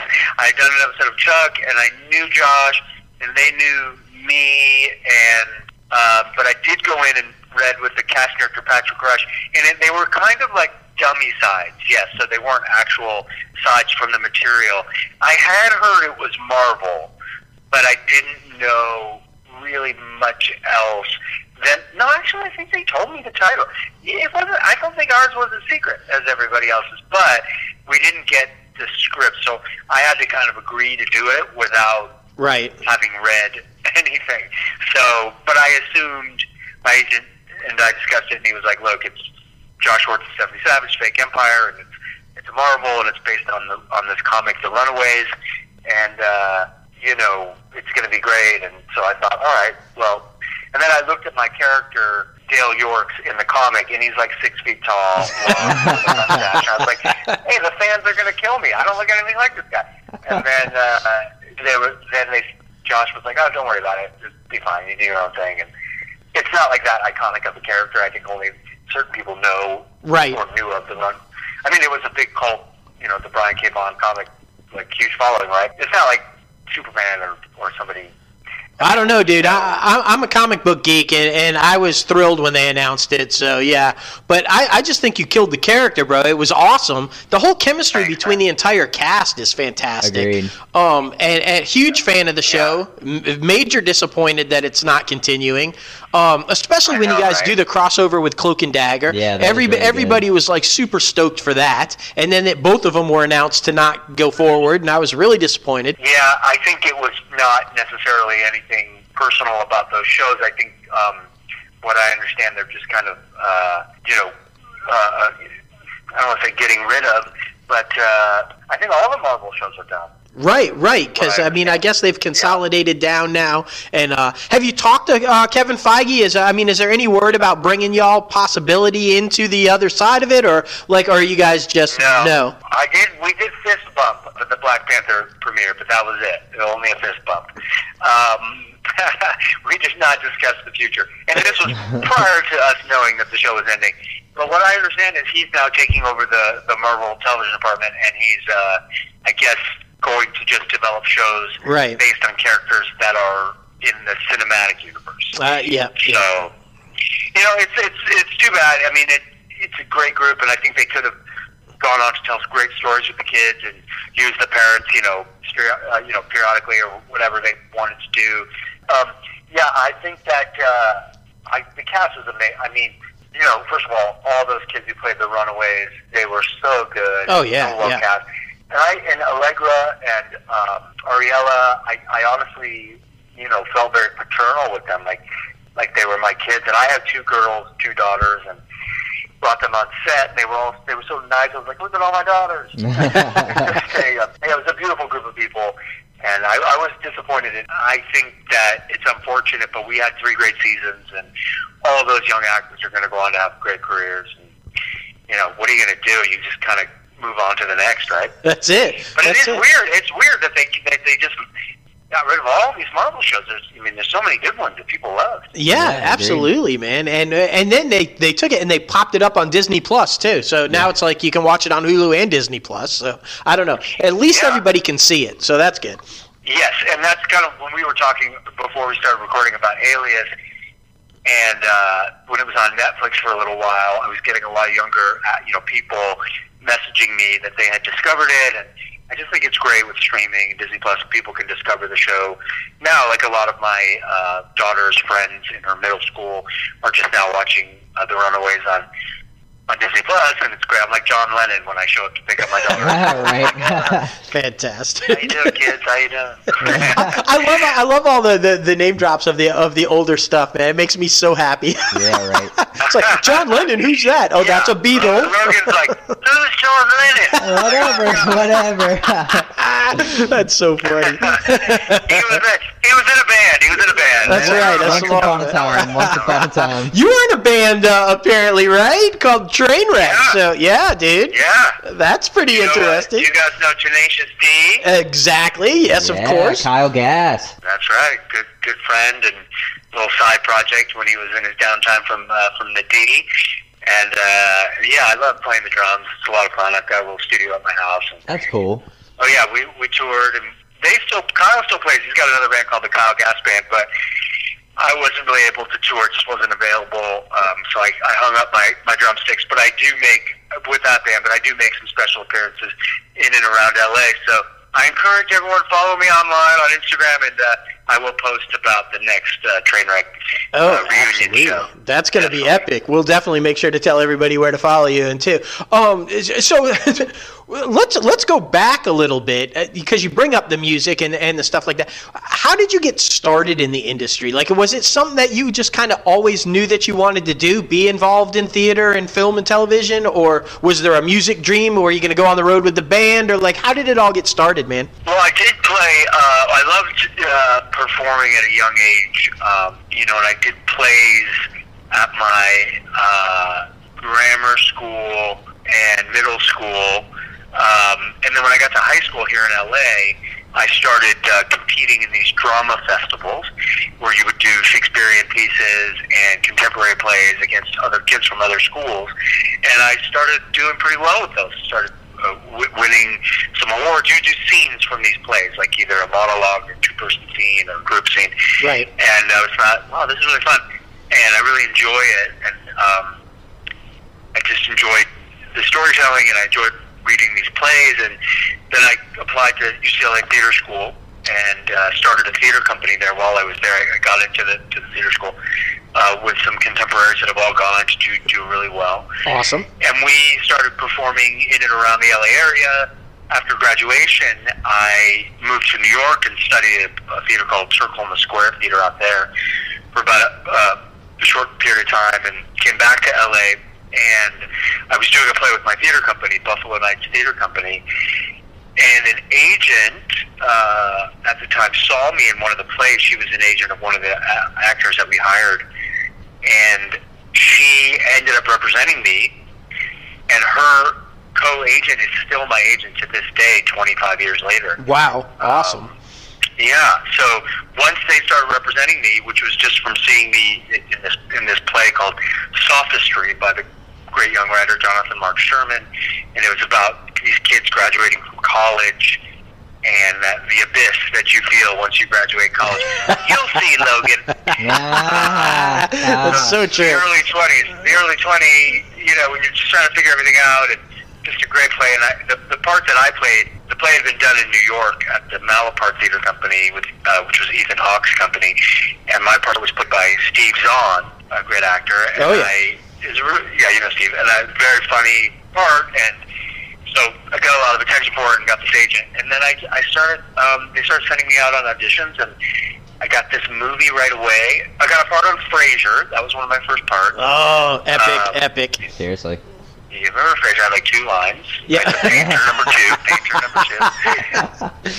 1994. And then I went to Australia to do this movie called Beverly Hills Family Robinson, which was like a remake of Swiss Family Robinson. Sure. With Diane Cannon and Sarah Michelle Gellar, pre-Buffy. And then I came back and I got cast in this TV show called Pauly with Pauly Shore. Yeah. His show. Yeah. Remember that? I do remember that. We were canceled after 5 episodes, but it was on. But it was on, exactly. Pauly Shore, man. Find it on YouTube. Wow, yeah. Pauly Shore, great guy. Oh, yeah. Great guy, the nicest. And he's still out there touring. We're still friends. And that was, that kind of helped get me in the industry. Like, he can be a series regular on a show. And then I just started doing pilots. I worked on some pilots that didn't go. And then I did an episode of Felicity where I met JJ. Yep. And then I did X-Files, which kind of got me some attention. A great episode with Will Sasso, directed by none other than Vince Gilligan. It was his first directing. Oh, wow. Okay. X-Files. Yeah. And he, really nice. And then I remember my manager called me and she's like, hey, JJ wants to see you for this show he's doing called Alias. And the part was written for this guy in his mid-40s, and I was 29 at the time, 28, mid-40s, heavy set, Motley Crue t-shirt, ponytail, It screams you. Like, I can see why JJ called. Yeah. I was like, wait a minute, I'm none of these things. And I guess just go in, and this is a lesson to actors. Like, they never know exactly what they want. Like, just go in and do your thing. Yep. And I did. I ended up getting the part, which was amazing. And then things kind of just took off from there, because that show was on for 5 years. And I remember going to the, and all during this time I was doing theater with my theater company and staying sharp. And because as an actor, even when you're working, there's definite downtime. And I really just wanted to keep working, keep getting better as an actor. So did countless plays in LA, and then I ended up working with Mark Taper Forum and La Mirada Theater and the Geffen and some other larger theaters. But that show, I remember going to the pilot, screening with my agent, and after it was done, we turned to each other and we were like, "Holy shit, that was good!" Because I was only in like one scene in the pilot, but I mean that's an incredible pilot. Amazing! I can't believe I'm in this. And like you said, 5 years, man, and it was just it literally like a small film every week. The stuff that they put together in that show was incredible. Yeah, and it was shot on film. Yep. Speaking of film, it was shot on 35, and it was just at the beginning, like high def, so they would kind of frame stuff in the third season. And then I remember the DP saying, "Hey, look at the framing here. We're doing it in standard and high def." I was like, "What? What's that?" Right. And this was like 2003, 2004. And and those were incredible actors. Like being from the theater, great theater actors, Victor Garber and Ron Rifkin. I was like, this is amazing. I'm part of this. And, you had to bring your A game. It was like one of those things where you had to show up ready to go because these were like Billy Bob, these were people that really demanded in a good way, just like professionalism. Yeah. So that's how I learned to be professional and to always be ready to go. I do see some younger actors that aren't as prepared sometimes, and it does raise an eyebrow. Yeah, Absolutely, I can see. Yeah, show sometimes. Absolutely. Yeah, because it's like, hey, there's a lot of other actors who would love to be in your position, so try to be respectful of what we're doing here. Exactly.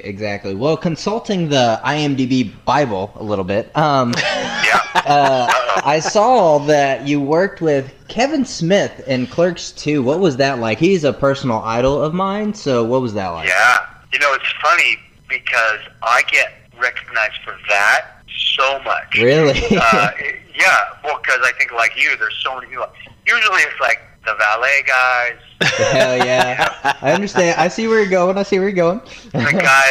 guy, my daughter skateboards, so when we go to the skate shop, I'm a big hit. Yeah. But dude, again, it was another character that's just unforgettable. Exactly. I mean, come on now. Yeah. Well, I was so surprised that I got that call because Kevin was a fan of Alias, and so my agent just called me. He's like, "Hey, Kevin Smith wants you to be in his film." I was like, "What? That's crazy." Okay. And he was so super cool, and he knew Jack and Kyle, so we kind of had that connection too. I think he had come to see Trainwreck, and he was one of those guys that would sit behind the monitor. I mean, it was pretty much scripted, but I would improvise a little bit. He would just yell stuff out, yell lines out. He was just writing, and it was kind of like high, pressure, but also really fun. Yeah, that's awesome. It was cool. Like he was another guy that just was like, let's just do it, let's have fun, let's find something, let's find it. So he's a cool guy.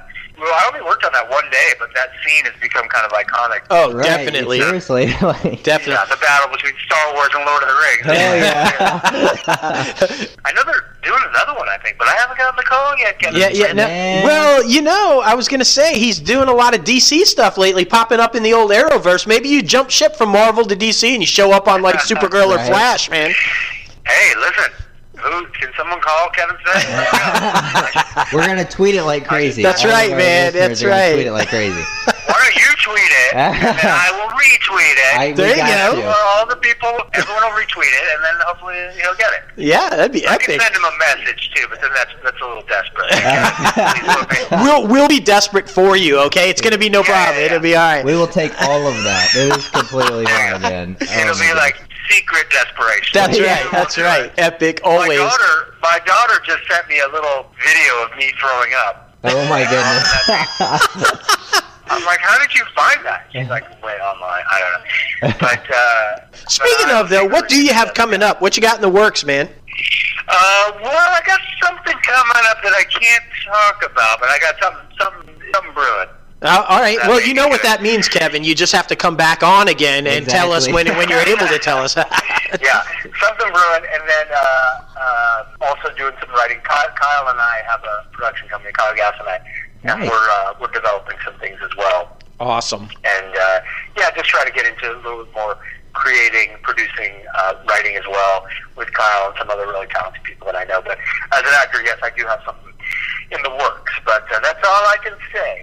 All right, fair enough. I hear through the grapevine that Kevin Smith is interested in working with me again. No. That's right. A few seconds ago, someone told me. That's right. Definitely going to happen.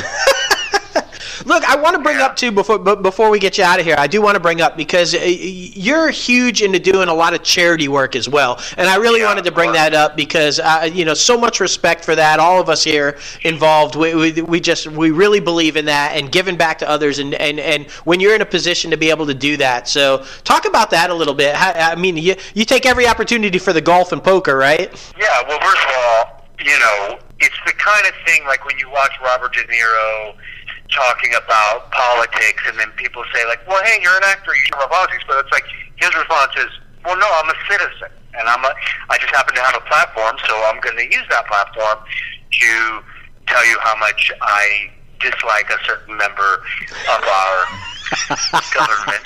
Yeah, kind of an orange fella, maybe, With bump. Yeah, there you go. So my attitude is like, hey, I'm in this position where some people know who I am, and if I can make a difference just by showing up to an event or tweeting about a donation or letting people know. I mean, I'm a vegan. I believe in animal rights. I believe in environmental rights. It's very important to me. So I get that message out, and I also have a nephew who has Duchenne muscular dystrophy, which is a devastating disease, but they're making strides. Yep. So I have an organization called DMD Fund, and that I sit on the board of. I mean, there's many people involved in the organization. Or Cure Duchenne is another great organization for people to check out. So, listen, I'm playing golf, I'm playing poker, I'm sending some tweets, and I'm going out there and going to events. I mean, I'm just doing my part as a citizen of the world, and I mean, we all should do it, right? We all should contribute, but I just feel like, especially people that have any sort of public eye, we should try to get back as much as we can. So that's my attitude. So I get out there. So if you got anything going on, let me know. Oh, dude, absolutely, man, and much respect. Like I said, it just goes back to the kind of individual you are, the kind of person you are. So much respect for that. Yeah, seriously. Well, thanks, man. And I'm happy for you guys doing this. I always appreciate people that get out there and do what they care about, what they love. So I'm glad I got to jump on and talk to you. Oh, dude, absolutely, man, and we couldn't be more happy to have you on. And like I said, we know all the listeners are going to love it. So we got to tell everybody, though, make sure to tell everybody, where can they follow you, on what social media platforms? We got to make sure they do. You can follow me at Dustin's Crazy Ant. Appreciate that. Thing called again? Crazy Ant. Yeah, Crazy Ant Media, man. Yeah. That's you. That's me. No, I'm just my name. Yeah, Kevin Wiseman on Instagram, Twitter, Facebook, all that. It's all awesome. It's all just my full name. So come say hi. They all do anyway. All the Scorpion fans constantly say hello to me. Oh, yeah, I bet, man. They've already told us they're going to promote the hell out of this interview, so yeah, you'll be good to go, man. Well, I just want to say thank you to the Scorpion fans, the Marvel fans, the Aliens fans, the Human Targets fans. There you go. The fans, there's a lot of them. And just, I appreciate it. It's really interesting because when I started, there was no social media, and now there isn't. It's great to hear from people. I really do appreciate all the love out there. So thanks, everybody. Well, and thank you. Vice versa. You are that guy that takes the time to respond to people on social media and like their stuff. And, I mean, that goes a long way, my friend. And thank you so much for coming on, dude. We really appreciate it, and we couldn't be more thrilled to have you on as a guest. All right, thank you, man. You should reach out to Robert Patrick. He'd probably do this, right? Oh, yeah, dude. We'll definitely do that. Definitely do that. Yeah, he's a good guy. You'd love to talk to him. Awesome. All right, you guys. I'm going to jump off. Take care. Yep, take care now. Have a good night. You too, man. Bye. That was epic. That was epic.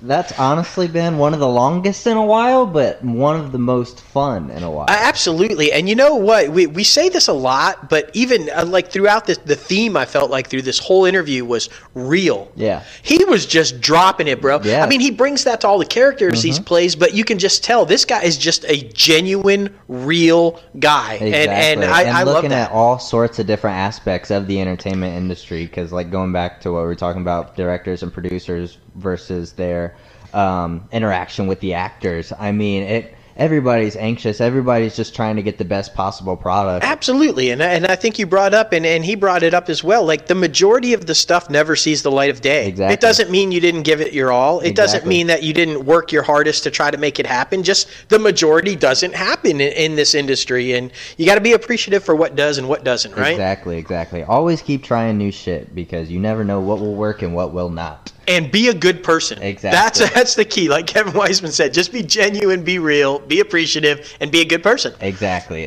Thank you again, Kevin Weisman, for coming on the show. All right, now it is time for the top 5 segment. Oh man, this one was difficult. Yeah. In the wake of the Oscars, our top 5 segment this week is top 5 best picture winners. Yes. Oof, This one was, rough. I mean, guys, there's 92 of them. Exactly. Trying to pick 5 out of 92. Little tough. That was a little tough. Exactly. I like the way we did it last week. I mean, Autumn, she's completely reinventing our show. I mean, you know, I think we should do it like that from in now on. more ways than one. I know. You know, the top of the show, we kick off the show. That's in honor to Autumn, the holy moly. That Yep. came from Autumn. And now I guess we're going to change up the format for the top 5. Thank you, Yeah. Autumn. And now she can work her way in for the exit of the show with Right. Oprah. We're good to go. I mean, we're going to have to Exactly. start paying her shit. Hell yeah, right? That little 10%. A little 10%. Maybe she should get RDJ to do a back end deal with Inside the Crazy F on me. Get some money. I don't know. Oh my goodness.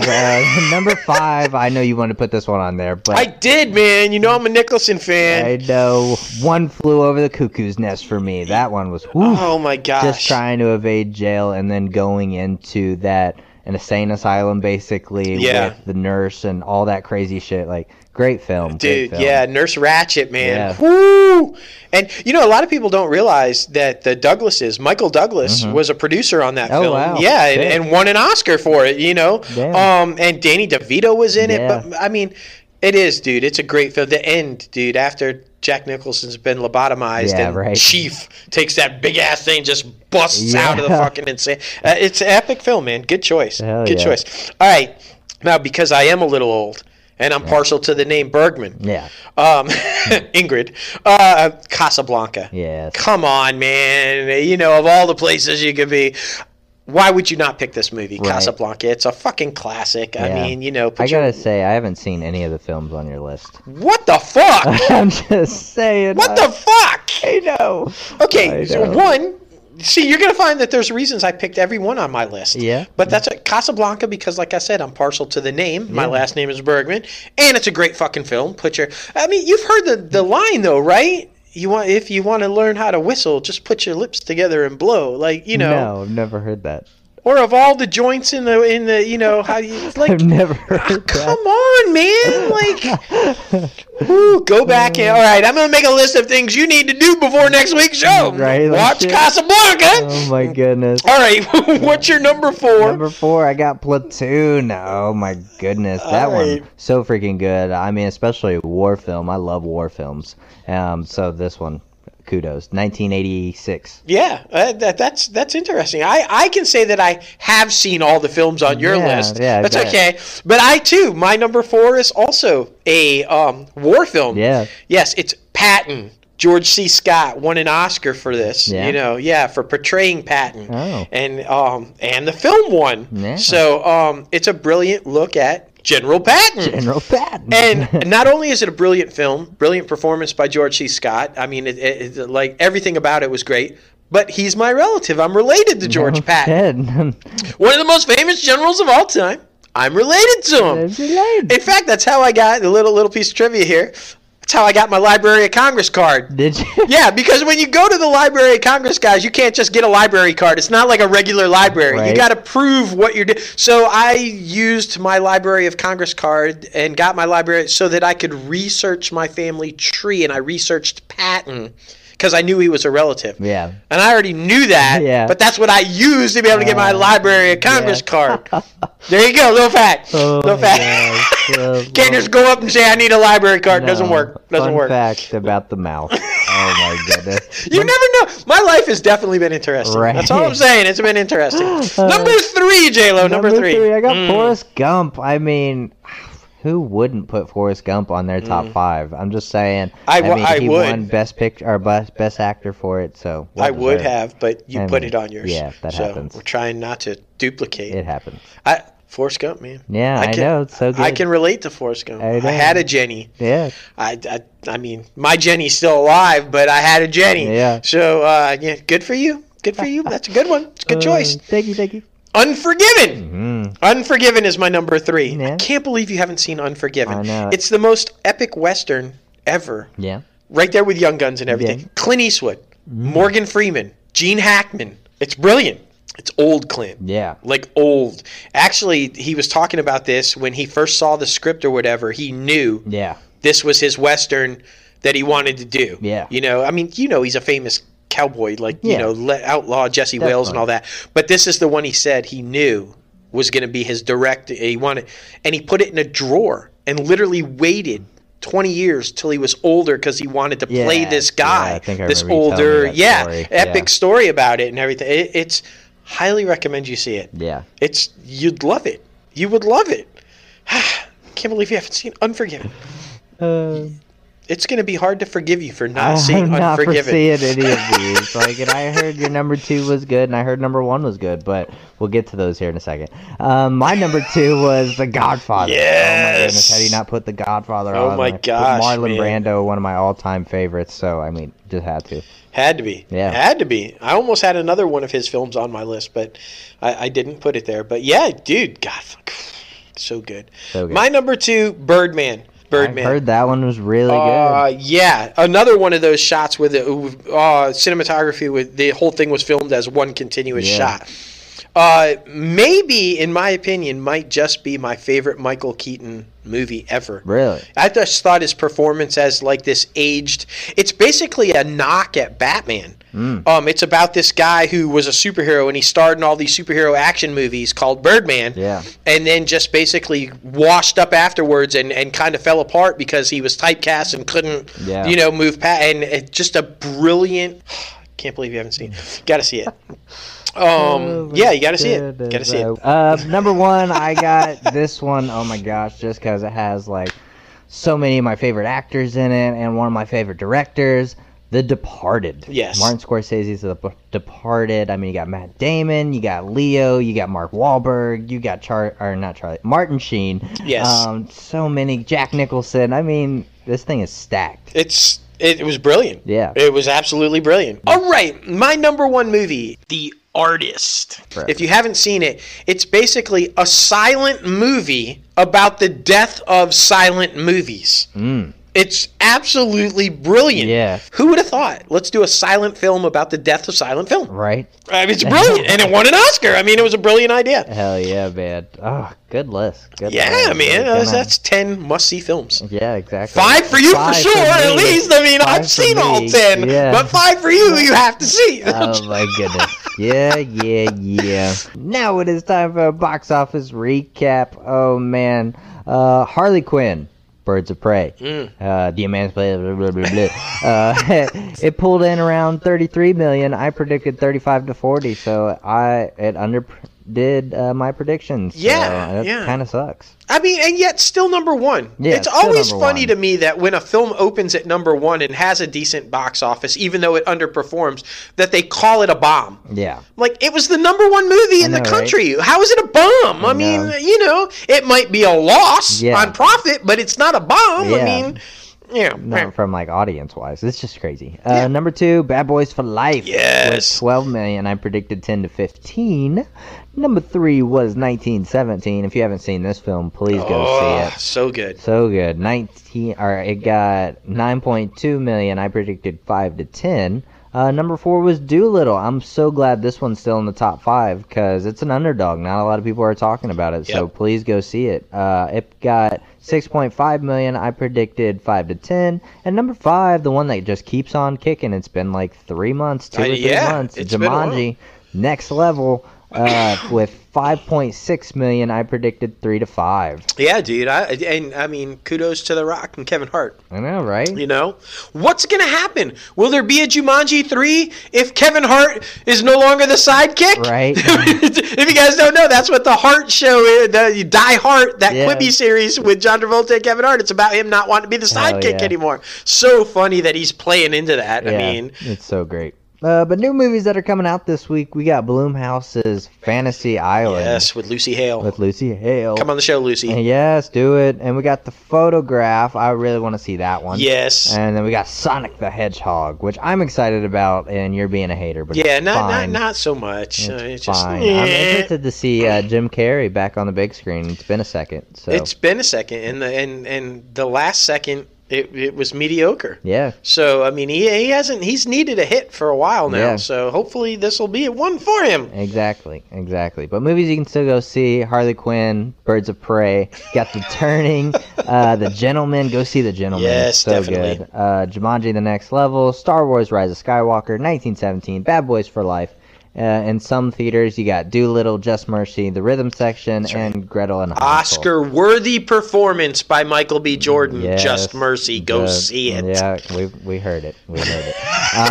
Number one, I think it's going to be Sonic the Hedgehog, to be honest with you. I think it's going to be pretty good. I think it's going to pull in 45 to 50 million. Yeah.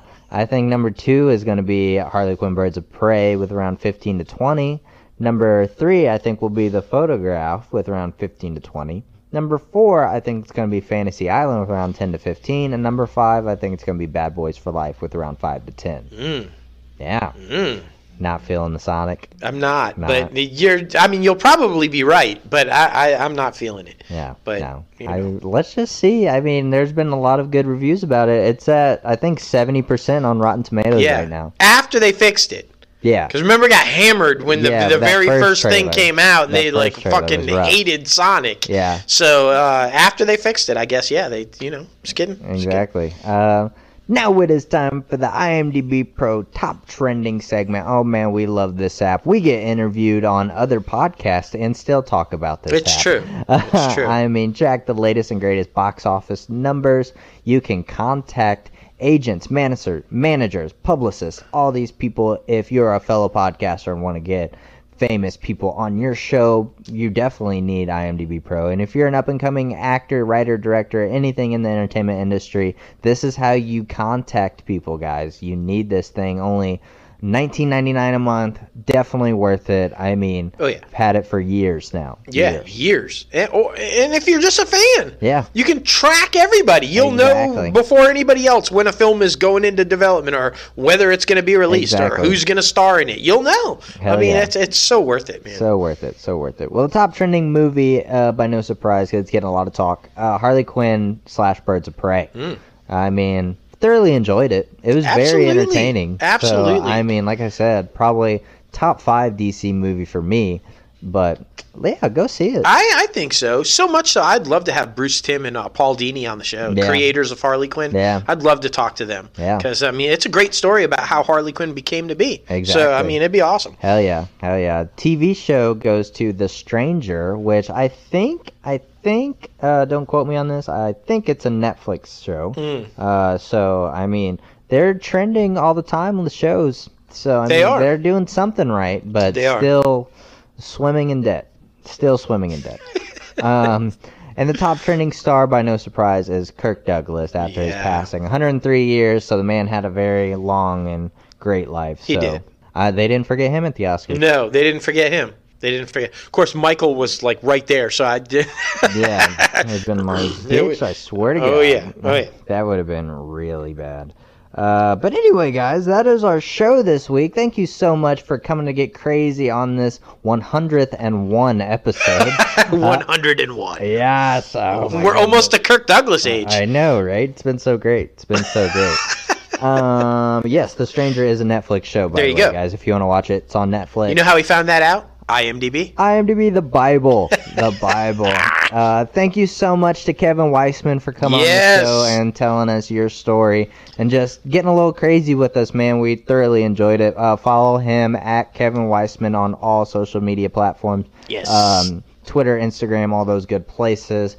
Be sure to follow us on social media. We are at Crazy Ant Media on all social media platforms like Instagram, Facebook, Twitter, Pinterest, YouTube, all those good places. And follow us personally, myself at JLoFantastic on all social media platforms. And Crazy Ant Guy 1970 on all social media platforms. Yeah. And, of course, subscribe to this podcast anywhere you listen to your podcast. Anchor, Apple Podcasts, Spotify, Google Play Music, iHeartRadio, YouTube, Podbean, so many Stitcher. other places. We're like everywhere. It's crazy. Exactly. We appreciate all of our listeners because you guys are just freaking fantastic. We're thinking about doing a giveaway here soon, so be sure to keep an eye out for that on our social media platforms. This is why you should be following us. That's absolutely why. I'm just saying, you can get a new and improved Bonk. You can get an old version of Bonk, whichever shirt you want, really, because we're just crazy nice like that. It's true. So I'm it's just true. saying. And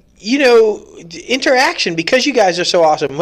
So many times we're talking and you guys will comment when we announce that we're going to have a guest on, and you're like, ooh, find out if this, or ask him about that or that. Well, maybe you'll get a chance to do that. Exactly. Maybe you'll be able to ask your favorite celebrity that's coming on the show the question you've always wanted to ask them, and we'll get them to answer it for you. So we might be looking into starting that. Exactly. So that'll be fun. Hell yeah. And I mean, we have so many questions for the one and only Oprah!